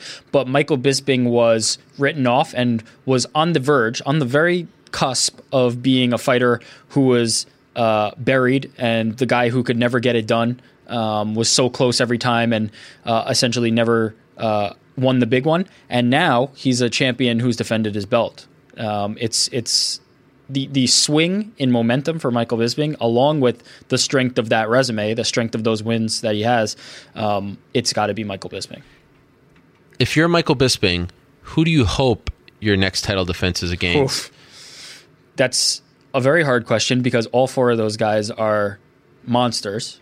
Assuming that, are we assuming that those 4, one of those is getting the next title shot? Yes. Or could Gegard Mousasi also jump into the mix? I think Mousasi is 1 away. Yeah, so let's assume that those 4 are facing off for the title. And that's why I want him to fight Anderson Silva, but that's a different discussion. Those 4 guys, Romero, Weidman, Jacare, Rockhold. I might want to face... Man, let me talk it out as we're doing it, because I haven't thought about this. I would... Rockhold's an interesting answer because you faced him twice. You kind of know what you're getting. It's a known quantity. You're not facing something unknown. That said, that last time that you did it, it's going to be hard to do it better than that. And Rockhold kind of has an idea of what mistakes he made. He might be able to adjust them. So the familiarity raises the likelihood of you wanting to face Rockhold, but it also raises the likelihood that Rockhold's had the time to kind of figure that out. Weidman, maybe, because of in the last couple of years and beyond, he's not been as active as you might hope. So maybe you can kind of get him when he's, not 100% confident and healthy and ready to fight. So maybe Weidman is an answer there. Jacare, also dealing with injuries quite often. Older. And same for Romero. You're telling me everything that I know about these people. I need an answer. I'm talking it out in my head. I have to figure this out. I mean, unbelievable. Man, it's so hard. I wouldn't want to face any of these guys. Who do you think will fight him? Well, I guess that comes down to, I think Rockhold, Weidman. I think Rockhold and Weidman are going to come out of those fights. Should they fight each other before they get the title fight, or should one just get... It should be one of those guys, and I think it's whoever's going to do it more impressively. Does the other fight Mousasi if it's not Anderson? I like that. Yeah. I mean, we'll know pretty soon. We'll know in the next month and a half. If this fight took place any time before this, I'd like Jacare's chances, but I think it's just taken too long to get to this point where he's at the title shot. So I don't know if he can get past Rockhold at this point. If I'm Bisping, I probably want Romero because I think he's the least proven of these guys at the top. Yeah. Followed by Jacare, followed by... What sells more, Rockhold 3 or Weidman? Oh, I think Rockhold. You think so? Because 199 didn't do amazing. Yeah, but there's so much more storyline now. They've done it twice. It's a rubber match. It's not a... Look, it's hard to sell 199 on the strength of Rockhold blowing the doors off Michael Bisping. I hear you. Okay, fair enough. Now we're tied. Fair enough. And he blew the doors off Rockhold. It's a new ball game there. I think that's the fight. There is a lot of history, though, with why if they go into the archives and old interviews and things. I remember when I was sitting next to Weidman going to UFC 153 in Brazil, we just so our seats were next to each other on the plane. It was a total coincidence. And I tweeted a picture of us sitting next to each other, and Bisping was all like, oh, look at these, bosom buddies and all this stuff. I mean, it goes back several years. But yeah, I agree. I think they can't go wrong with either. All 4 of these are great options. You can sell these as legitimate contenders to a world title with a legitimate shot of beating Michael Bisping. And the other way as well, Michael Bisping legitimately beating all these guys. It's middleweight is a mess, but not for bad reasons, but because there's too many contenders. Yeah. No, it's a great time. It's a great time. How do you feel about this whole Conor McGregor getting 150 fine of $150,000 and 50 hours of community service? I mean, what is going on here? It's a joke. Every time we think that they can't get nuttier, can't get more... What's the word? What's the word I'm looking for here? They can't get... I mean, it's just... It's unfathomable how they reach... But how do we fix this? And then Nevada, they said that they suggested, what was it, 25K? 25K, yeah. How do you go from 25K to 150? Let's run it down here. No one was hurt, and that is important to note. Was it dumb? Yeah, whatever. But no one was hurt. It was in a controlled space, so it wasn't in the lobby. It wasn't outside where people are walking. It was in a small enclosed space. Yes, there were media there, but who cares about the media, right? I mean, if someone gets hit in the head. No, but honestly, no one was seriously hurt. It was in a controlled space. It lasted, 20 seconds. Water bottles, $150,000. I mean, look, Conor McGregor is a rich man. He's not going to go belly up by, having to pay this. But to me, it's just, once again, it's an abuse of power. And if I'm John Jones, and if I'm Brock Lesnar, Brock probably doesn't care. But if I'm John Jones, wow, I'm getting nervous right now. How do we combat this? I don't know if there is a way to combat it, to be honest. Well, the only way to combat it is by not acknowledging their power. Well, they just exercise their power. But they could. So maybe it's up to the UFC or whoever the promoters are to move it out of Vegas. I mean, the UFC. Yeah, right. I mean, that is wishful thinking. The only way that you can combat, for lack of a better word, an unfair commission, a corrupt commission, whatever you want to say, the only thing that you can do to combat it is by trying to institute a national commission. Now, they could be corrupt as well, and we're such a far way from that happening. What about lobbying or trying to get better representatives in the Las Vegas Commission? It just feels like it's a kangaroo court every time, and allowing them this power, it seems like everybody's kind of being passive to it. Now, I'm not the one who's about to say I have the answer and how to combat it, but everybody's kind of just laying down and accepting their rulings, and it's kind of nonsense. Well, I mean, they look, Conor McGregor makes a lot of money in Nevada. What choice does he have? The UFC makes a lot of money in Nevada. Well, I won't fight in Nevada. We had that before with, what was it, Henry Cejudo and some others who said they wouldn't fight in Nevada during this Nick Diaz thing. Maybe something like that has to be done. There has to be a way, because Conor McGregor is as valuable to Nevada as they are to him. In fact, much more so. They have no value to him, and he has all the value to them. So you would think that they'd treat somebody who holds the cards in terms of that a little bit better. This is a slap on the wrist at best. I'm saying what it should have been. Yeah. This crime was Conor McGregor has brought a lot of money to Nevada, so it just doesn't really make a lot of sense the way this is playing out. I think they're being granted too much power, but I don't quite have the answer for how that's done.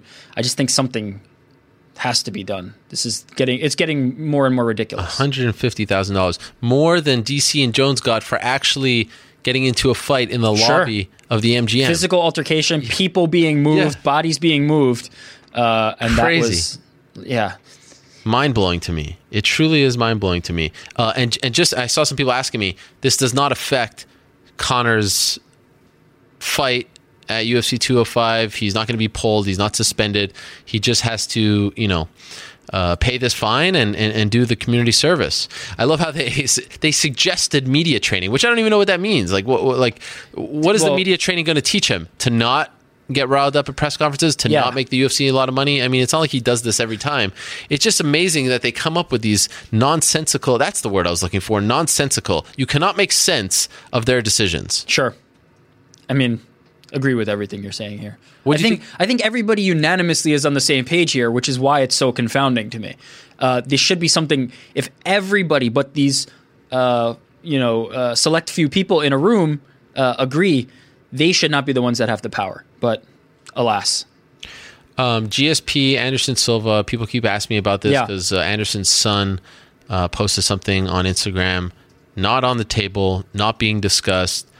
I saw even some people saying that it was a done deal. No. What I can say about the GSP situation is it's a fluid situation. There's still talks. I know even Dana White refuted it, and I thought it was interesting that people were like, is he telling the truth or not? He's telling the truth this time. I can assure you of that.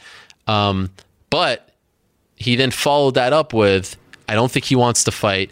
Dana's thing is that GSP is keeping his name in the news. And really, I mean, when's the last time GSP actually did an interview about this? It's been quite some time now. It's been over a month. But anyway, GSP is keeping his name in the news to appease his sponsors, to continue to get paid by them by saying that, okay, I'm coming back, getting them excited. They continue to pay him. I can tell you with 100% certainty that is not the case. He does want to fight. He wants an opportunity to fight. He wants to fight in Toronto. The issue is coming to terms. And, here's one guy who's made a lot of money, who holds some leverage, who has some power, and is not jumping when, they say jump. He's not saying how high. And so they're at a stalemate. We'll see what happens. But I could tell you about the Anderson fight. That is not the one that's being discussed or offered on the table, et cetera, et cetera. So if you were hoping for that one, stop hoping for it. Damn, killing people's dreams here. I'm sorry. What do you think of that 205 promo, the one in New York? I liked it a lot. Okay. I like where you're going here. What? No, it's good. You don't even know where I'm going. You paused. I liked it a lot, but it almost felt overproduced. Is that a fair criticism? Okay. See, this is why I'm happy. I liked the way it was shot and edited. I felt it was somewhat derivative. And what I mean by that was, it was kind of like, okay, we've seen this sort of thing. Well, which one did we see? 200? Or maybe Aldo McGregor. McGregor. Everything is quiet and they're coming. Yeah. You know what I really didn't like about it? That most of them were wearing the same thing that they wore at that press conference. Same suit for Conor, Carolina, Joanna wearing the same thing.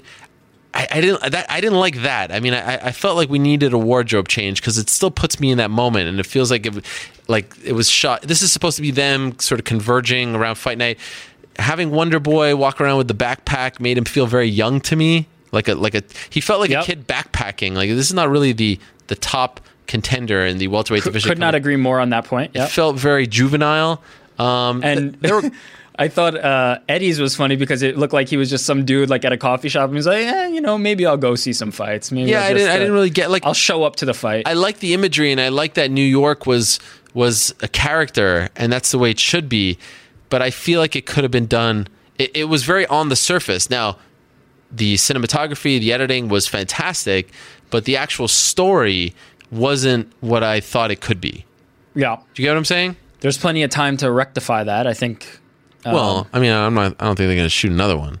No, but there will be other promos for this that I imagine are less of that, less produced and less. Yeah, but that's the one. That's the one that you're going to see. Yeah, I mean, I'm cool with it. It's just, yeah, I'm all your points I agree with for sure. Well, thank you. Well, this is a rare occasion. Yes. We've been agreeing a lot today. Okay, let me ask you about this one. Ask me something I won't agree with you with. Okay, wait, I have to find some. Okay, Marlon Moraes, re-signing the World Series of Fighting. Smart, not smart? Yep. Wait, I just asked you a question. Sorry, say it one more time. Smart or not smart? For? Marlon Moraes re-signing the World Series of Fighting. That's an interesting question. It really depends on how highly ranked and how high you think his ceiling is for potentially capturing the UFC title. You're already going in the wrong direction. Why? It's all about the money. He's getting paid a lot more to fight lesser competition. It's a no-brainer. No, that's not what every guy strives for. Not every guy wants to just be paid for a promotion. Well, they should be.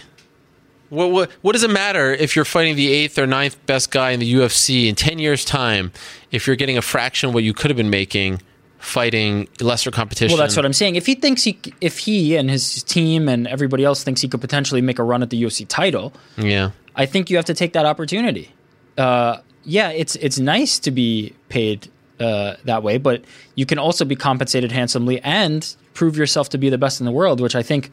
I don't know Marlon Moraes. I can't speak for him, but I have to imagine he got into this sport to be the best. And right now at WSOF, he's not proving that. That's for sure. Selfishly, as a fan, I'm a little bummed to not see him in the UFC because I want to see how far he can go, but I 100% understand why he's doing this. And, I don't blame him. Conor McGregor tweeting, you see this? I get fined more than these bums get paid. Oh, there you go. I mean, that says it all. It's unbelievable. It's incredible. He's spun it perfectly. Now, do you think that they'll take this as an affront and call him back? Oh, God. Knowing these... yeah, I could see this happening. No, I don't think so. I think what's done is done. Okay. Mickey Gall, Sage Northcutt. Love that fight. Had to be made. On this show, it went even further. Yeah. Should it be hair versus hair? No, stop. Come on. First of all, neither of them has this, these flowing locks. It's just a quick, for them, it wouldn't be that impressive of a hair versus hair type thing. You could grow back both their haircuts relatively quickly. But both guys with the bald cranium is a sight to be seen, right? No, stop it. Hair versus hair. I think hair versus hair is a very, very interesting stipulation. I think allowance, milk money versus milk money is good. It was the fight to make, and I'm happy they made it. And it's on Fox, and it's a very big stage. Let me ask you about this before we get ready for our next guest. BJ Penn out, card canceled. What do you do with BJ now? What happens? Well, hopefully they give him a fight that allows him a little more time to build himself back up. I said on this show that I didn't think Lamas was that big a step up for him.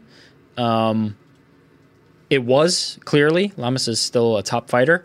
But I didn't think it was the murder that everybody was making this out to be. That said, now with another fight cancellation, I think maybe it's time to really, really give him somebody that's... Dennis Seaver, perhaps? I don't know the last time Seaver fought or who he fought, but that'd be a great... but isn't that the one? That was the perfect fight. Sure. No? Like the perfect caliber of opponent, perfect placement. It was prelims. It was, stateside. He didn't have to travel far. It was a guy sort of on the way down. Fighting a main event against still a very relevant contender overseas made no sense to me. So I actually think that this is a blessing in disguise. Yeah. It has... Sure, I guess it could be Seaver. I don't think Seaver is anybody in particular that's any better than any other, run-of-the-mill featherweight. So I don't know if it all hinges on being Seaver, but it needs to be somebody significantly lower than Lamas. That's for sure. You still want to see him fight? After this other setback. Look, it doesn't matter if I want to see him fight, you want to see him fight, anybody. I think I want to see him fight just because the alternative is something probably much worse. He's going to be miserable not fighting. We've heard it. We've seen BJ Penn not be a fighter, and he sounded not happy. So got to do what's best for the. It's amazing that it's been almost 10 months since he came on the show and told us that he was coming out of retirement. Yeah, we've had some setbacks. 4 cancellations. Yeah. That's why I was not as upset about the Lamas booking as everybody else, but now at this point I'm like, it has to be drawn back a little bit. All right. So Manila's canceled. Go grab our guest. Yes, sir. And the silver lining here, in my opinion, is that now the UFC has, the next cards we have the 15th off, the 22nd off, the 29th off. And then the next card is the 5th in Mexico City. And then it's UFC 205. So the UFC has 4 weeks off before that Mexico City card. And there's just one before the New York City card. I think that's huge. I think that really helps New York City. I think that, as I've said before, having shows back to back precludes you from truly getting people excited about these cards, from building them up properly, from doing the right kind of PR. Everything gets sort of muddied. But now that we have this break, I predict that come 205, people are going to be foaming at the mouth. They're going to be so much more excited because they're going to start missing the UFC because we've been programmed for essentially a card every weekend. But now they're really going to start missing it. So this is kind of in a weird way. And I hate the fact that the card was canceled. I hate the fact that the fighters don't know who they're going to fight next, when they're going to fight, how much they're going to get paid. Compensation, is it going to be their show money?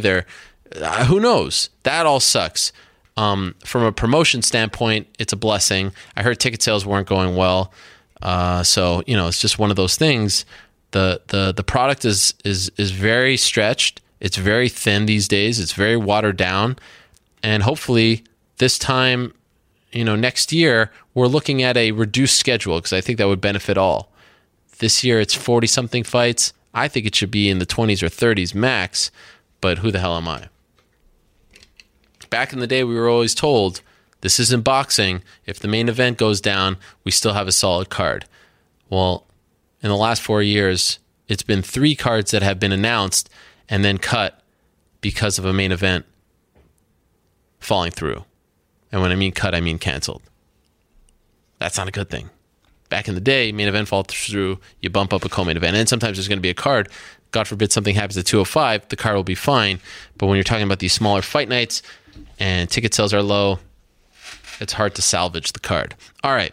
One of the big stories on Saturday, UFC 204. Of course, it happened very late or early in the morning in Manchester. The Brits did pretty damn well. Of course, Michael Bisping winning, Jimmy Manuwa winning. But how about Mark Diakiese, the Bone Crusher, right?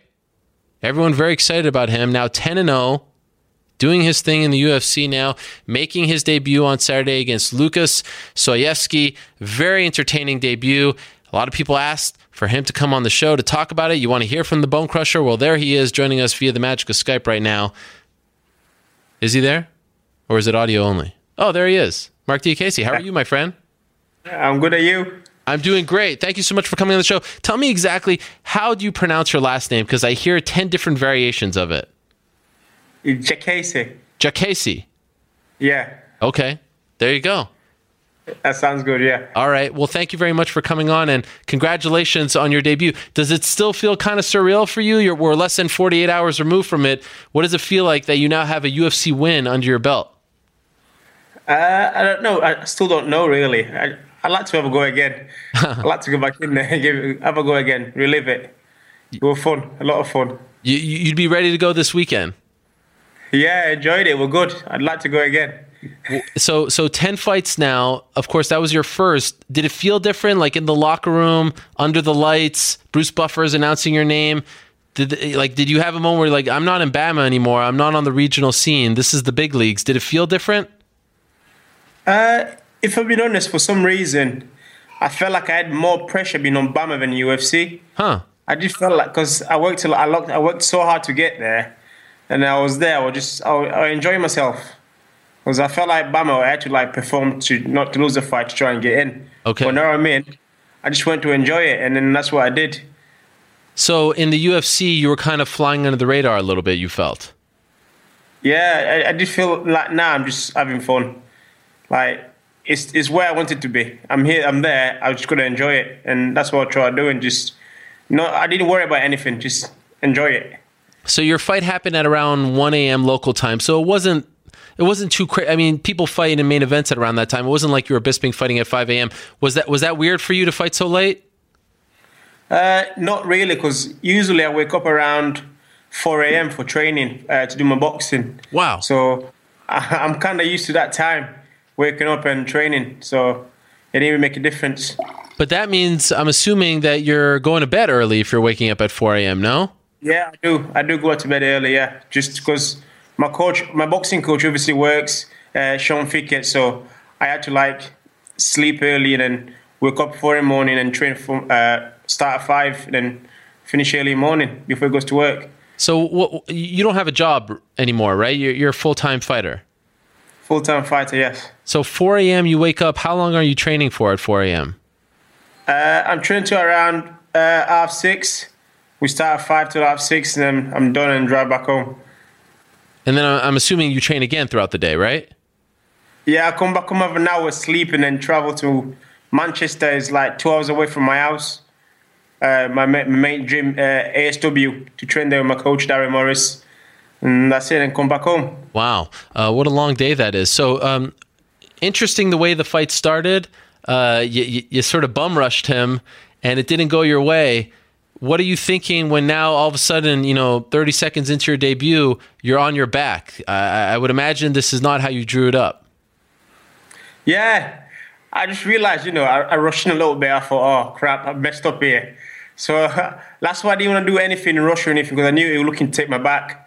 So I thought, he's going to want to do something. I was just waiting for him to make a move and I can explode back up.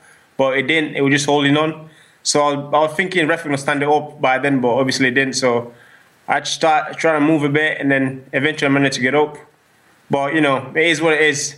I think I'm a better wrestler than him, to be fair, but just a moment in time. I've watched it back. I know I did wrong. I was letting him tape double underhook, which what I did wrong. That's about it. But, I got the win. In hindsight, are you annoyed that you rushed in and sort of opened yourself up for the takedown? Do you think that if you didn't do that, you could have finished him sooner? Yeah, I would have. Yeah, I definitely would have. Because I don't think he had much to offer for me. So I'd have finished definitely a lot earlier. But, it happened. Was that the game plan? Was that the game plan to start so quickly? No, it was just a moment in time, I enjoy fighting. The stage felt amazing. The mat. So I felt like I could play with it a little bit, but it happened. The canvas felt really soft. to plant my feet and do things that I wanted to do. Wow. So I was just enjoying it. Does it feel different than a Bama canvas? It does, yeah. It's very nice. I enjoy it's honestly, it's like a brand new toy to play with. Holy moly. Yeah. I've never heard anyone describe it that way. So you didn't panic at all, though? You weren't worried about how it started off? No, not whatsoever. It's a fight in the day. It's there to punch me. I was just, doing the same thing. But mainly, I just like to enjoy it now because at the back room, I see a lot of people seem to be panicking. They all look nervous, like they're going to be killed or something. End of the day, you're fighting. Just enjoy it. You worked for your entire life to get there. When you're there, you're going to enjoy it. So you're not the kind of guy who gets nervous in life? Not sort of. I'm confident in my game because I train hard. I know what I put into work. As long as I know I train correctly, I've not done anything stupid or going out drinking. I know I've done everything right. It's time to enjoy. I've suffered in training, so why would I be worried for anything else? I'm there to fight, so I just got to enjoy it. From my perspective, watching on television, it looked like he was really tired in the second round. He didn't have much left. Did you notice that? And were you telling yourself, okay, I need to capitalize now and get rid of this guy? Usually, my first round, that's why, if you notice, every time I come out, I'm coming out sweating, ready to go. Yeah. Because I usually, first round, I usually start slow. But after that, I know that, but that second and third is my rounds. Because I know I get stronger by rounds, I pick up. So I knew by that second round, I knew I was going to take it. All right, he's took me down. I'm not used to take down. I know he's gassing, so I'm going to put it on him. Wow. And then did you think that the fight was stopped late? You know what? The first round when I hit him, when I slammed him, I started hitting him. I thought ref would have stopped it, but it didn't. And I realized, I was like, yeah, I'm in a UFC. This is different. All right, so more beating. I'm going to hit him a bit more. Yeah, what a slam that was. That was like Hulk Hogan and Andre the Giant. You picked him up over his head like a body slam. Have you done that before in a fight? Well, I've done, if you watch my videos, I've done 4 suplexes before when I'm amateur fights. But that was like one of these things, he was trying to take my neck, so I wasn't letting that happen. I thought, we're going to pay for this. So I had to slam him. Wow. Okay, and then you get the victory, so now you're 1-0 in the UFC. What did you do after the fight? After the fight, I went to my hotel and had a nap. Ready to go back home. You didn't stick around for the main event? You didn't watch it? No, I didn't watch it. Why? I don't know. I felt a bit. I just went to go to sleep. So after you went home? Yeah, I went home. No, I went to my hotel. Your hotel, yeah. Wow. You had no interest in watching Bisping and Hendo's last fight, all that stuff?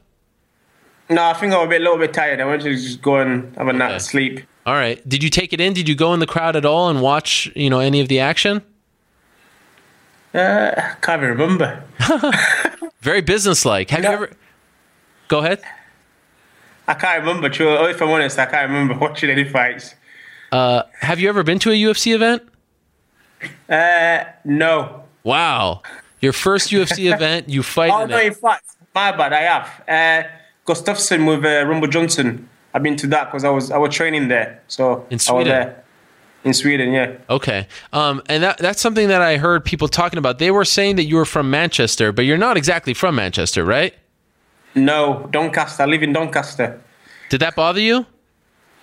No, because I think, obviously, I train in Manchester, but my coach wanted to, obviously, because I fight at Manchester, so he wanted to put a fight at Manchester, but it doesn't really matter. We're all together. Right. We are all together. When I was in London for the Bisping Anderson Silva fight, I was in the lobby of the hotel, and I forget the gentleman's name. He's part of Bisping's crew. He came up to me and he said, "Mark J. Casey, remember this name. Go look him up. He's going to be in the UFC in a very short amount of time. He's the future. He's an upcoming star. He's killing it in Bama, et cetera, et cetera." And then I started to really, follow you. So this is back in February. And I've heard a lot of your when you were fighting on Saturday, a lot of your fans were writing to me that you're the future. Did you feel that I know you say you don't feel like pressure when you're in the UFC and all that stuff, but they have sort of tabbed you as the guy, like you're the next guy, the future of British MMA. Do you sense that? Like when you're walking, do a lot of people come up to you and say that to you? Yeah, a lot of people tell me that, but at the same time, I don't really like to believe in that. They can tell you that, but at the same time, when you lose, we won't be there. So It's about me just getting out there and doing what I do. And that is win fights. I don't really like to listen a lot about that, you know. I want to become a world champion one day, so you can't be listening to people telling you how good you are. Sure. Because it gets to your head when people tell you, I take it as a compliment. And apart from that, it doesn't really mean anything to me. End of the day, it's me that's fighting. If you're listening to me and you're thinking you're good, then that's when you start getting overconfident and start losing fights. I'm not into that. You made your pro debut around 3 years ago. When did you sense that this was starting to build? Like people were starting to view you as, a future champion, someone to remember. Like when did you? Was it from the beginning, or was there a point where you felt like you turned the corner in your career? I can remember this. One of my first fight, a guy came to me and said to me, "Oh, can you take a picture of my son?" And I said, "But I'm not famous." He said, "It's all right. One day you'll be famous." Wow. And I'd like to meet that guy again because he believed in me that day. Wow. I think from the beginning people seemed some sort of like believe that I'd go far, but I didn't really believe in it myself personally. I just thought they're just talking because I'm fighting. But now I'm starting getting confident in my own game. I've realized how hard I work. I've realized a lot of UFC fighters that are in the UFC, they just like to have it for a name. They don't train as they should be training. Because I've been in a lot of gyms, say All Stars, different gyms. I've trained a lot of UFC fighters. They don't train as I do, and they don't think as I do. So that's what I'm thinking. I'm a little bit different. You were born in the Democratic Republic of Congo, right? Yeah. When did you move to England? I moved in 2005. With your family? With my family and my uncle. My uncle brought me up. Why'd you move to England? Why'd you leave Congo? Because it's a long story, but I didn't really have like some sort of a parenting, so it was mainly like myself and one of my uncle left, so he decided to bring me over because obviously I was close to him, and then brought me over, and that was it. You didn't have any siblings? I have, but we don't really associate that. If I put it that way, that much. And your parents, you don't have a relationship with? I have. I talk to them, but not as I should. Their family, which I don't really like to talk about. Okay, I understand. I'm just wondering, did you hear from them after your UFC debut? No. Okay. Were you expecting to? I don't like to talk about this. Fair enough. So when did you get introduced to MMA? Well, it was 6 years ago. Mainly, I wanted to do some just to train, to be fun. And then I realized I end up being inside a cage fighting, and that was it. I never stopped since. Wow, who introduced you to it? Myself. I just walked into a gym. Wow. Because I just wanted to do some sort of mixed martial art. I went to a gym, and that was it. And then I did like a amateur fight, and I just carried on since then. So were you a fan of UFC? Had you seen it on TV and were interested in it? No, I never never really knew what it was. I just, went to a gym. But I started watching a bit. I can't lie. I was watching a lot of John Jones when I started, and then that was it. Wow. I got hooked into it, and I thought, I'm going to give this a go. Were you always an athlete growing up? Like, if you didn't find MMA, do you think you'd be doing some other professional sport? Well, before I did MMA, I played for Leeds.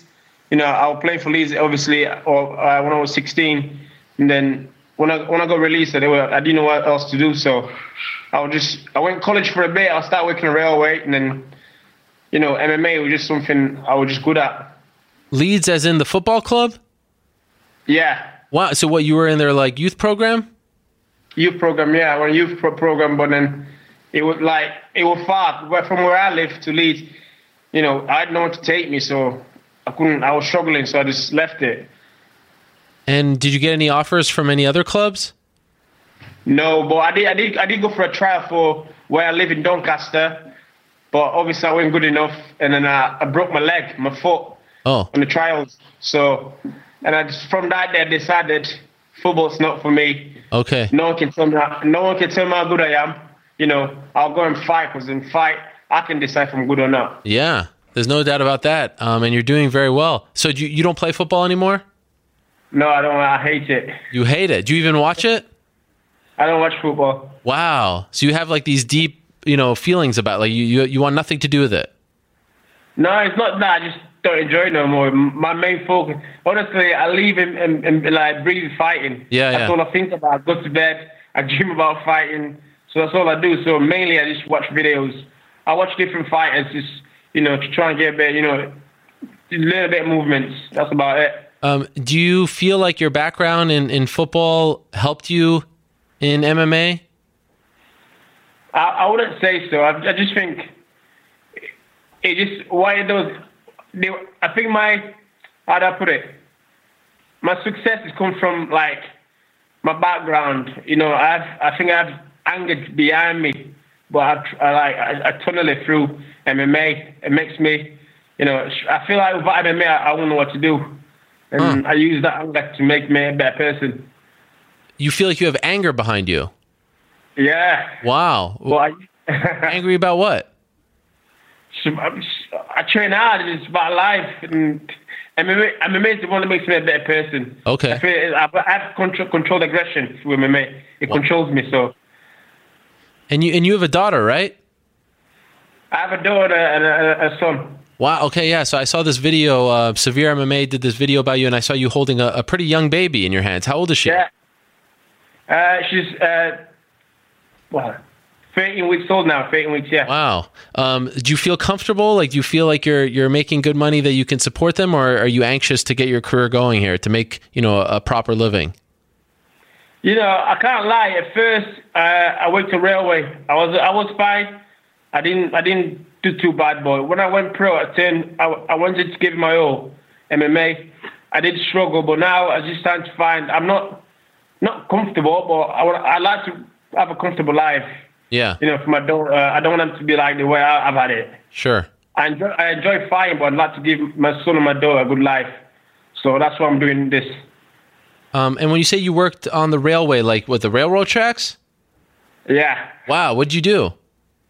Well, a trackman, railway engineer. Basically, just been a tough man, just on clipping rail, removing rail. Wow. Those are different stuff. That's a long. You gotta be tough. That's a long ways from the Manchester Arena in front of like 15,000 fans, right? Yeah. Well, I didn't like it. Yeah. I was working. I was like, this is not for me. Right. I just thought, I was like, this is what I'm meant to be doing. But MMA, I just feel like it's my all. I enjoy it, so I just give it my all. When did you start doing the mohawk?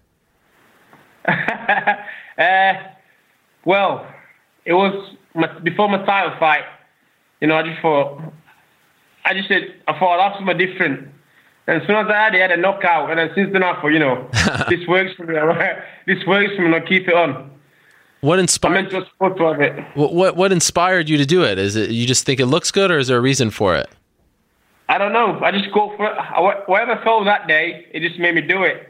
I just felt like doing it on that day, and then did it, and then I got a knockout, and just stayed up. That is amazing. So, have they talked to you yet about your next fight? Do you know when you're going to fight again? Well, we haven't really said much, so I'm just waiting to hear from them.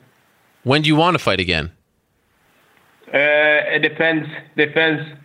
Wherever want me out, I'll be out there. What do you mean it depends? In your perfect world, your perfect scenario, when is your next fight? Is it like, in December, November? Like, do you want to fight that? I know you said you're anxious to get back in there, but do you have an event and nothing in mind? I feel like you have something. You want to say it. I don't know. I truly don't know. Okay, fair enough.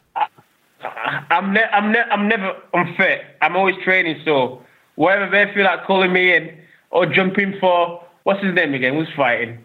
Michael Johnson, whatever, jumping forever. Oh, wow. I'll be there. We're talking about the creme de la creme, the top guys. You're ready for that. I'm the top guy. I like that. So, but you don't want the slow build. You want a quick build. I'm not saying quick build. I'm not, overconfident, but end of the day, fight doesn't make a difference. Fight to fight. You fight. It doesn't take no levels. You're fighting. The best man wins. That's how I see it. All right. If they give me a fight, they want me to fight, I'll fight anybody. Well, that's a good attitude to have. How far away do you think you are from, how many years, how many fights from being in that title discussion? What are you thinking?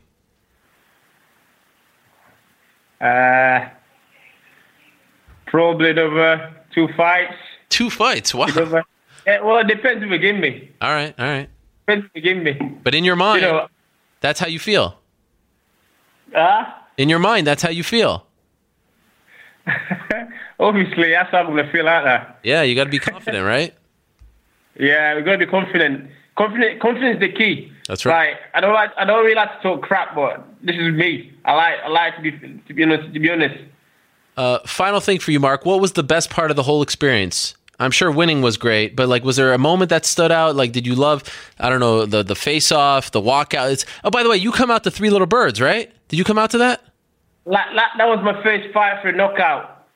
But yesterday it was my moment, so I had to play the song that I want to feel like playing. My moment, because it was my moment. I felt like, I've worked to get here. It's my chance. I gotta get out there and give it my all. So what? Because they didn't show the walkout on TV. So what song was it? DJ Drama, My Moment. Oh, okay. Because Three Little Birds is my song. That's my walkout song. I don't know if you know this. Yeah, it's a good song. You'll be hearing that again. But that yesterday was my moment. I just needed to play it. Okay, but you're gonna go back to Three Little Birds. Definitely. Why do you like that song for a walkout song? Because it's not a typical walkout song. It's just kind of chill. Yeah, that's what I mean. Because it's chilled, but when you're in there, I like to go in knowing that I've done everything right. I'm relaxed. That song, walking out there, chilled, and when you get in there, you turn to a different animal, and that's the good thing about it. Okay, I like that. Okay, so going back to my original question, what was your favorite part of the whole experience? Favorite part? I don't know. How can I say? I don't really know. It was just the whole thing was just different. Yeah. All of it was just, I'm just grateful to be there. I just feel like this is where I'm meant to be. I'm just enjoying all of it. All of it. It was just amazing.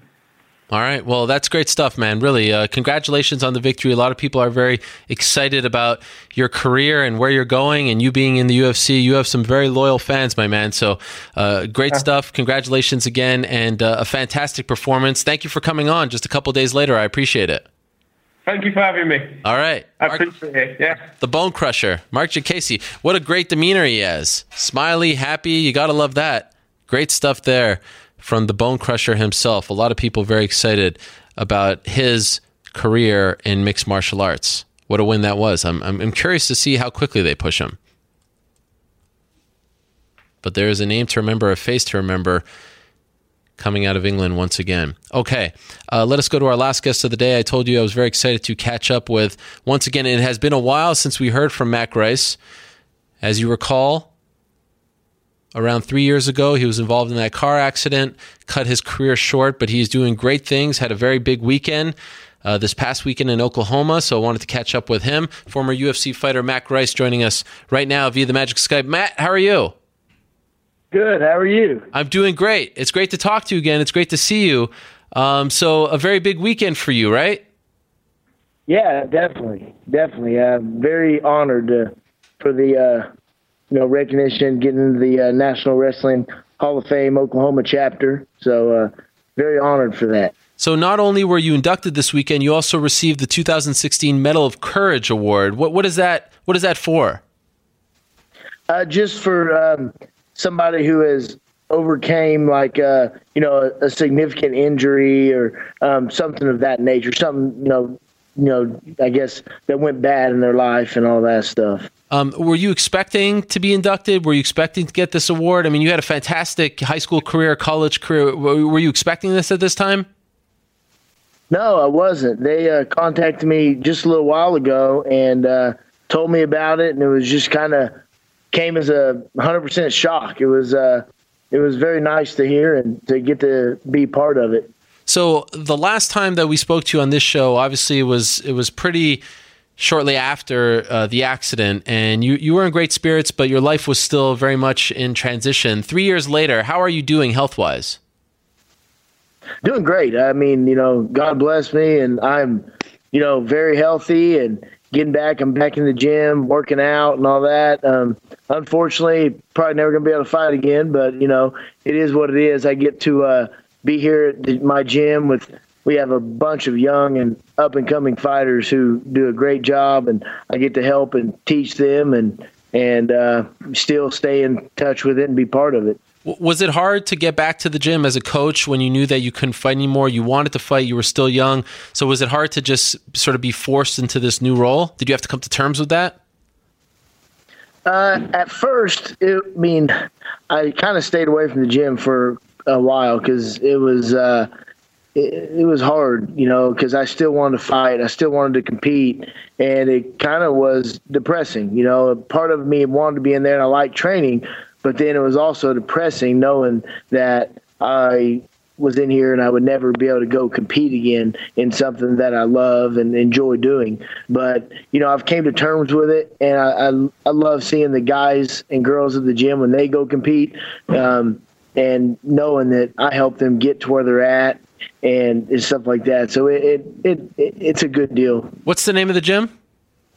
R1 MMA. What does R1 stand for? My old coach my nickname called me the real one. So when I opened the gym about 5 years ago, we just called it R1 MMA. and you're cornering fighters, you're developing fighters, but you're also working with the Police Athletic League, right?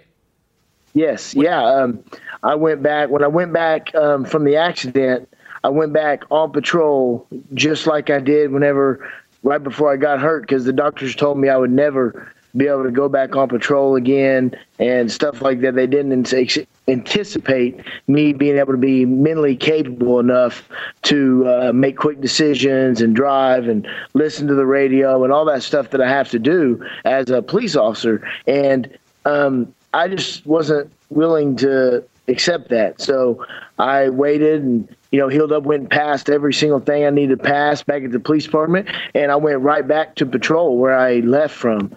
And then a new job opened up with the Police Athletic League, which is amazing. It fits me perfect. And I put in for that, and I actually got that. So now we create sporting leagues for the inner city kids here in Oklahoma City, and go to schools every day and try to give kids a better understanding of police and let them know that, we're people too, and that we can be fun and teach them things. Wow. And we have feelings as well. Wow, that is great. So you're no longer on patrol?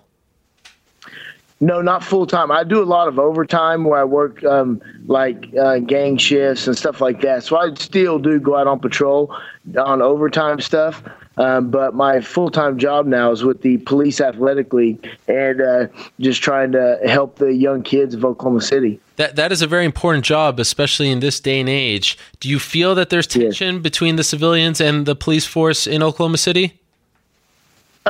Actually, here in Oklahoma City, we are very blessed that we have a really good relationship with the community and the citizens in Oklahoma City. And I think a lot of that comes from our training that the Oklahoma City Police Department gives us, and just the way that we treat the citizens and stuff in Oklahoma City. So we haven't had a lot of issues, but right now it's all over.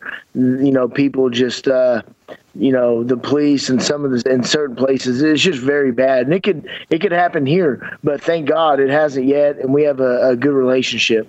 Do you, I don't know if you drive by where you had the accident, do you still think about it a lot? Does it still affect you emotionally? It's one of those things I've tried to put behind me. Because it's changed my life forever. I'll never be able to do one of the things I truly care about and love doing. But like I said, I get to help coach and train these men and women here at the gym, and it keeps me involved in that aspect. But yeah, it's still hard, whenever I, see a fight, or there for probably a year or two after the accident, I wouldn't even watch fights because, it was depressing. And my oldest daughter, that was one of the things. She always wanted to watch fights with me. Whenever I was fighting, she always would watch fights with me and stuff like that. So it was about a year and a half or so after the accident, the fights were coming on. She's like, "Daddy, can we watch the fights? You don't watch me?" Because she would ask me numerous times. I was like, "No, I don't want to." It just kind of depressed me. But now we're all good. Watch the fights and help all these guys and girls, and I love it as much as I did before. Do you recall which fight that was that you watched for the first time after the accident? No, I do not. I wish I did, because like I said, I watched a couple and then I would just turn them off because it was just kind of too much. I'd be like, man, they're just more depressing than anything. Did it feel like a relief when you stopped feeling that way and could just enjoy the sport again? Oh yeah, 100%. Yeah. It just, a lot of it was just me coming to reality, that this is what it is. I'm not going to be able to fight anymore, and I have to accept that.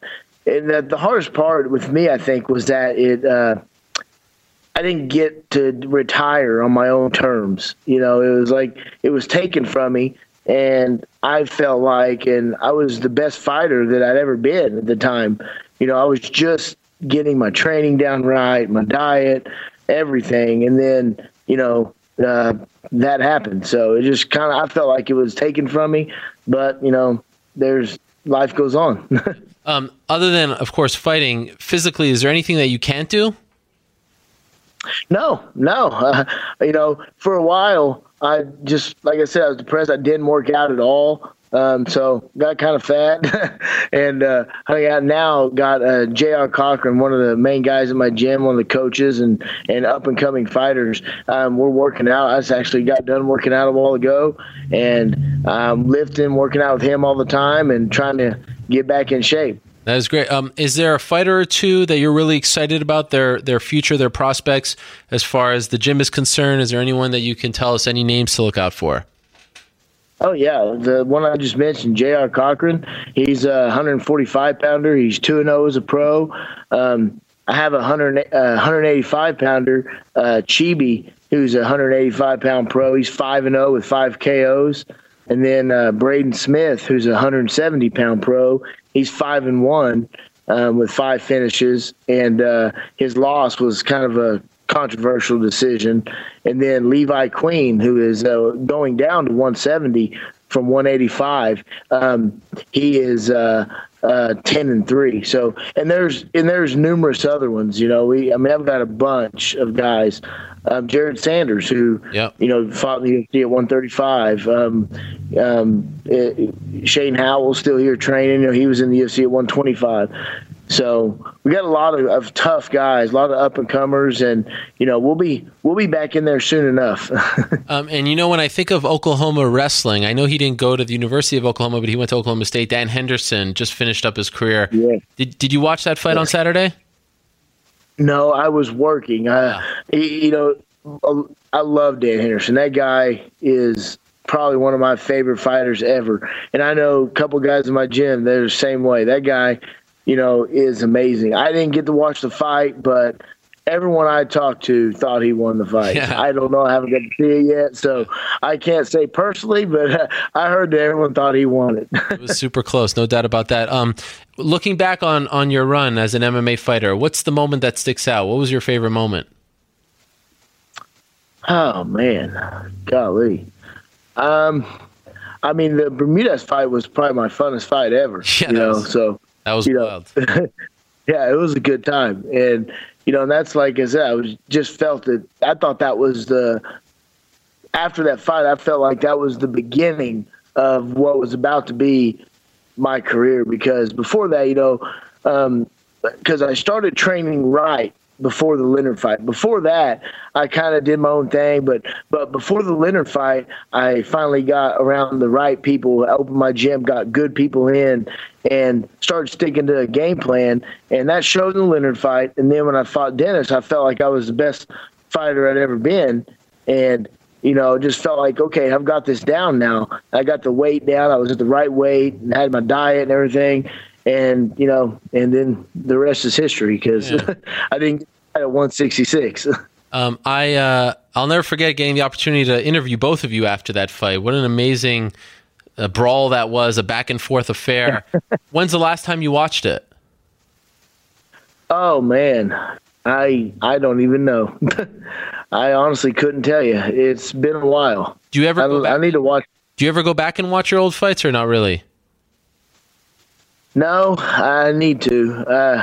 Like I said, I just not too long ago, I came to the realization of watching other fights. Yeah. Probably about a year ago. I've watched it a little bit, showing to people that had questions, and but yeah, I need to go back and watch that for sure. Do you keep tabs on Dennis because you're linked to him and you had that amazing fight? Have you followed his career afterwards?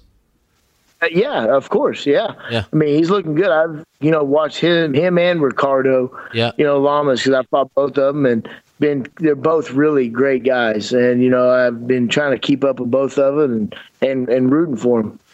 When I say Kevin Durant, what do you think? I don't even really think much about it. I could care less. I don't even know what all the big fuss is about. It is what it is. He's an adult. He's a grown man, and if he wants to go get paid more somewhere else, then hey, so be it. Are people still bummed there, or are they over it? Yeah, I don't know. I think they're over it. I hope they are. I mean, I'm not going to let something like that ruin my day. It is what it is. Sure. Like somebody, I don't know if it's true or not, but there's a town in Oklahoma, Durant, Oklahoma, and somebody said, I'm hoping it was fake, but they're trying to get the town name changed from Durant to something else. I'm like, seriously? I was like, oh, that's pretty stupid, but whatever. Final thing, do you have to check in with someone like on a yearly basis about, just how you're feeling? Like, what is life like in terms of that for you? Yeah, I got to go see Dr. Smith, my rehab doctor, about every 6 months or whatever, just to see normal junk. I tried, never been a big fan of going to the doctor, so I. If I go, I go. But if I have something going on, I guess I can call them anytime. So. Well, it's great to see you again. It's great to see you in very good spirits, Matt. And wow, a Medal of Courage award. I can think of nothing more apropos than something like that to be given to you. So really happy for you. Really happy that you're feeling better and that you're back in the MMA game and developing new fighters. That's a great thing to see, and that you've come to terms with everything. That's really great. I'm really happy for you. So I wish you the best, man. And it's great to catch up. And congratulations on the induction and the award this past weekend. Thank you, Errol. I greatly appreciate it, man. All the best to you and your family, Matt. We'll talk to you soon. You too. Have a good one. All right, there he is, Matt Grice stopping by. How about that? Great to see him. Recall the last time he was on the show around 3 years ago after the accident. Seems to be in tremendous spirits. Speech is great. At the gym, training, working out, developing new fighters, watching MMA again, Police Athletic League, induction, Oklahoma chapter of the National Wrestling Hall of Fame, Medal of Courage Award. Well done, Matt Grice. Great to see, great to hear. All right. Just a couple of minutes left in the program. Anything else we have to get to, Mr. New York Rick? Yeah. I have some more questions for you. Okay, hit me, actually. Go ahead.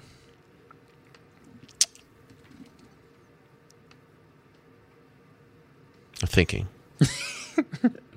Okay. There's a lot on my mind. A lot is Tortured Soul, huh? World Series of Fighting this past weekend. Did you watch it? Nope. Why? What's wrong with you? No. Not a fan? Main event was canceled. Not really canceled. that interested. Jason High, that's your guy. Wait, did you watch it? I did. Oh, okay. But not live, I will admit. I didn't watch it. It was too late. Main card started at 11 o'clock Eastern time. With no Justin Gaethje promise of violence on the other end. But your boy Jason High. Yeah, that's not going to get me. Vitor Belfort, will he fight again? Huh. I have to assume so. If he didn't officially do it now, why? What was the reason for waiting? So I'm thinking, yeah. I'm thinking no. Why? I just don't feel like he has it anymore. He's doing less media, just getting old. I mean, he's been doing this for so long.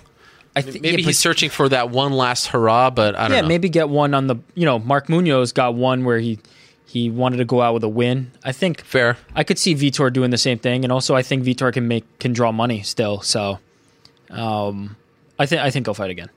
Mike Perry's new tattoo. Love it, adore it. Those are the only two options? Those are the only What's two. more than a door? Are you serious? It's incredible. He got platinum. Does it not fit the brand? I mean, Yeah, it's perfect for the brand. He certainly does fit the brand with that tattoo. I mean, what is it? Platinum above the left eyebrow, I think it was, in cursive. It's very classy. It's super classy. Yeah. The eye tattoo is the classiest of. It was funny after that fight against name escaping me. Lim? No. The one on Saturday. Oh, Roberts. Yes, hot chocolate. It was funny after that. Everyone was like, fight of the night, just give him the award. And then Michael Bisping, Dan Henderson happens. By the way, right now, who's your vote for best fight of the year? Man, that's tough. I haven't been able to do a deep dive to like kind of dig out the ones that are not being talked about, but I have to feel like Conor and Nate too is the front runner. I still think that the front runner is the last fight on the first card of 2016, Robbie Lawler, Carlos Condit. I still feel like that was the best fight. That fifth round, do you remember that fifth round? It's escaping me. Oh my God. That fifth round was complete insanity. Back and forth. Remember they were swinging, and then that shot of both of them over the cage. Yes. Oh, I still think that was the fight of the year and the round of the year. Yeah, I feel like the stakes in McGregor-Diaz were very high. Yeah. Which is maybe enhancing my memory of it, but McGregor-Diaz, both of them are in the consideration. But certainly number two. Number two. Yeah. Stipe against Overeem. I know it was shorter. No. It was shorter, but it was very good. It was back and forth. Oh, come on. That's like saying, Brown Arlovsky wins fight of the year. Just because they each almost went out one time doesn't mean it was a great fight. Round of the year, maybe. Yeah. Did that go into the second, or was it just the first? I think it was just the first. Stipe? Yeah. Why do I feel like it went into the second? Maybe you're right, though. It's been a while. It's been a while. Actually, it hasn't. It's been a month. It's been a long year. So the Carlos Robbie fight, now it's bothering me. Let's look it up. Yeah, I'm looking it up, too. I think it was the first. I was there, for God's sakes. Carlos Robbie, what else? Well, Misha against Holly? That's round one, Stipe KO. Yeah. Misha Holly, TJ good against fight. Cruz. Although I feel like Misha Holly was a bit of Holly just kind of being in cruise control and then a drastic upset. No, remember there was that second round? Oh, that's right. Yeah, she was in danger She a had few her back. points. You know what? For me, the fight, I almost like the back and forth for fight of the year. Yeah. And Nate and Conor had that. They were trading rounds, and it's going to be hard to top that one for me, I think. But I'd have to go back, and sometimes there's those ones that you forget at the beginning of the card, like you're talking about with Perry and Roberts, where it was an incredible fight, and the main event steals the shine. There's probably one or two like that I'll go back and hipster it up and choose. Hipster it up? Yeah, I mean, that's what you tell me every single time. What does that have to do with that? I'm an MMA hipster. Well, I'm going to pick some random fight night card that had a great fight on the prelims. Oh, like that yes, one. You always do that. Which one? The one that kicked off one of the shows. I'm forgetting which 199. 199. Yeah, that fight might be my choice. That fight against the two guys that I don't remember. That might be my choice for fight of the year. 199. What a blur that night is for me, as far as the card is concerned. I'll do that, I'm sure, by the time our awards season comes around. Dong Young Kim, the other one, against Marco Polo Reyes. Yes. KO in the third round. That was a bonk. You have to admit. Can I be honest with you? There are worse choices than that. Can I be honest with you? Yeah. Have not seen the fight. Because that's when I was gathering all my nuts for the Brock and Nate. I was in my hotel room. I was wearing my towel. I had just gotten out of the shower, got the confirmations I needed, and started writing it, but was waiting for one more thing. Got to the arena. You know the rest. So I actually missed the first two fights. I missed the Kevin Casey fight and the Marco Polo Reyes fight. Go back and watch it. Yeah, I should watch it. Well, ungather your nuts and go back and watch it. As we get ready for our big award show. Yes, end of year. It's coming up fast. Or beginning of the year, because the last show of the year is December 30th, as far as fights are concerned. Yeah, last year I think we did that, right? We went that. In early January. I think that's better. Mm-hmm. Nothing, and let me tell you about nothing pisses me off more in this world. There's nothing that pisses me off more than early award shows. I mean, you got to include the entire year. Well, no. I mean, then you could just make through end of December count, and then the No, it next has one to be goes the to next year. 2016 awards include the entire year. Stickler over here. Last question. Hit me. Did you watch the debate? Of course I watched the debate. You did? Over the Blue Jays game? Shit. Baseball? Are you for real right now? Did you really watch it? Yeah, of course I watched the debate. Did you enjoy it? Yeah, for me it's theater. Although I probably should be a little more concerned. This is the problem. It's a joke. That is the problem right there. Like I have my father-in-law says this to me, and albeit Canadian, so it doesn't really count, but everyone says this. It's fun. It's theater. It's reality TV. This is what got you in this mess. People, including you, who say that should be ashamed of themselves. How dare you? This is what got you in this mess. By enjoying this car wreck of a situation. This is your country. This is your future. This is your kids' future. And you're just enjoying it with your popcorn. This is why we're in this mess. No. Are you not embarrassed? Because election day will come and my vote will be cast. And regardless of what happened to this point, Are you not embarrassed that we reached this point? I mean, this is America, for God's sakes. This is the greatest country in the world. It doesn't make us look good for it doesn't make us look good for other countries once our leader is chosen. That this is kind of what we're engaging in. That's for sure. Who are you voting for? Can you tell me? Who are you endorsing? I'm not about to give out my political Why? views. No, who are you endorsing? There's only two choices. I'm going to write in Can I ask Brian you a question? Stan and make everybody on MMA Twitter happy. Why is it so taboo to talk about who you're voting for? Like you can talk about anything else. People are very passionate about it, so you don't want to have people upset with you about your political choices. I'm going to write in Brian Stan and make everybody happy. If you do that, I want proof of it. And then why are you watching the debate? Is that legal? Am I allowed to take a picture of what I voted for? I think I might. Truth be told, I've never voted because by the time I got to America, that's when I was legal to vote in Canada. And I didn't feel like I should be voting. So you're going to do your civic duty, right? You're going to do it. I can't. I'm not allowed. I'm not a citizen. I can tell you this. I have a green card. I can't vote. Ah, you have a green card. Okay. If I was able to vote, we wouldn't be in this mess. I'll tell you that much. I would have cleaned this up. Unfortunately, I can't, so I have no real dog in the race. Yeah, it's nice for you to be talking from the outside, Mr. Green Card. It's unbelievable. It's unbelievable that you guys think it's This is my theater. platform that I will vote for. Make America trill again. That is right. Let's make America trill again. How about that? How about that revelation? That was Did you interesting. think that Derek Lewis was a Trump guy? Wouldn't know either way, but I thought the hat was mocking, so I would have thought not. Yeah. But maybe that's the real big story maybe it's broken a tribute. today. But I thought it was mocking, so I thought not. But you never know with these types of things. But good for him for going out and revealing his. Sure. See, he's not afraid. Why are you so afraid? Well, I'm not Derek Lewis. Derek Lewis doesn't have much to be afraid of if you've seen the Fair man. enough. I mean, he says that he's going to go to Dana White's house. Yes. And ask for his money. I would. The image of Derek Lewis just knocking on the door, asking for his money is startling. But I believe him at the same time. I believe he will call Dana White if he doesn't get any confirmation soon and ask for his money. That's a video blog in its own right. Oh, I'm sure he's very savvy with that. I'm sure it will be documented in some way. By the way, Josh Donaldson, who scored to win that game, big UFC fan. In fact, one of the highlights of my Twitter career is when he liked one of my tweets. What a thrill it is when a famous person likes one of your tweets. I mean, what confirmation? His 15 seconds of athletic activity per game is really, Big UFC fan. He interviewed Rory McDonald before his fight at... I think he was the impetus for us getting the hair thing. The hair thing, Yeah, the donation that's to the Movember. guy. So you know what? Josh Donaldson's okay in my book.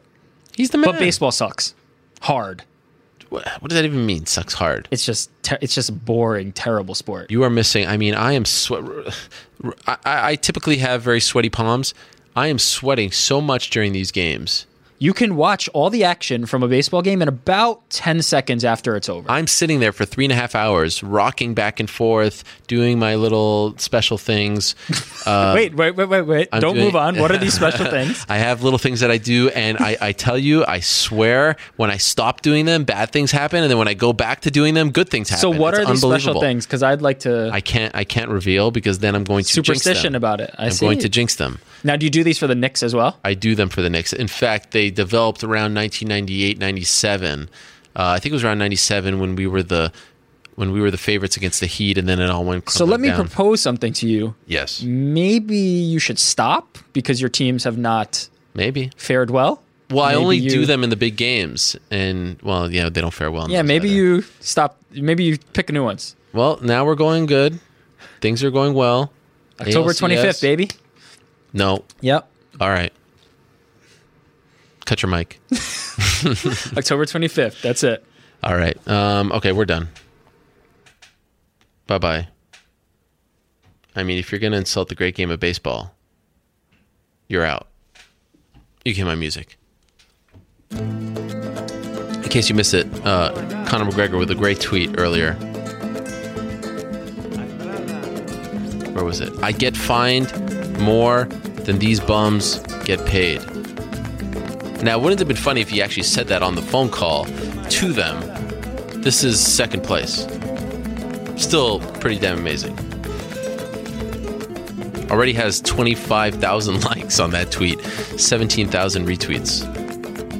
Amazing. Why does everyone, when Conor tweets, why do they call him Dad? It's a very bizarre thing. Dad, King. What's going on here? People are weird. Anyway, thank you to all who tuned in today on this Thanksgiving Monday in Canada. Hope you enjoyed the turkey. Thank you very much to Pete Carroll. How about that? Breaking news from Pete Carroll on the show today. Bama, Bellator, December. Huge. Co-promotion. Very exciting stuff. Thank you very much to Daniel Cormier. Best of luck to him on December 10th. Thank you very much to Ricardo Lamas. Good luck in getting that next fight. Thank you very much to Misha Tate. Good luck on November 12th. Thank you very much to Derek Lewis, making it trill. Good luck getting that next fight as well. Thank you very much to Chris Weidman. Good luck on November 12th. Big fight for him. MSG. Very deserving. Thank you very much to Mark Diakese. Congrats on your first UFC win. And thank you very much to Matt Grice. And congratulations on the awards. Back next week. Same time and place. Until then, I say peace.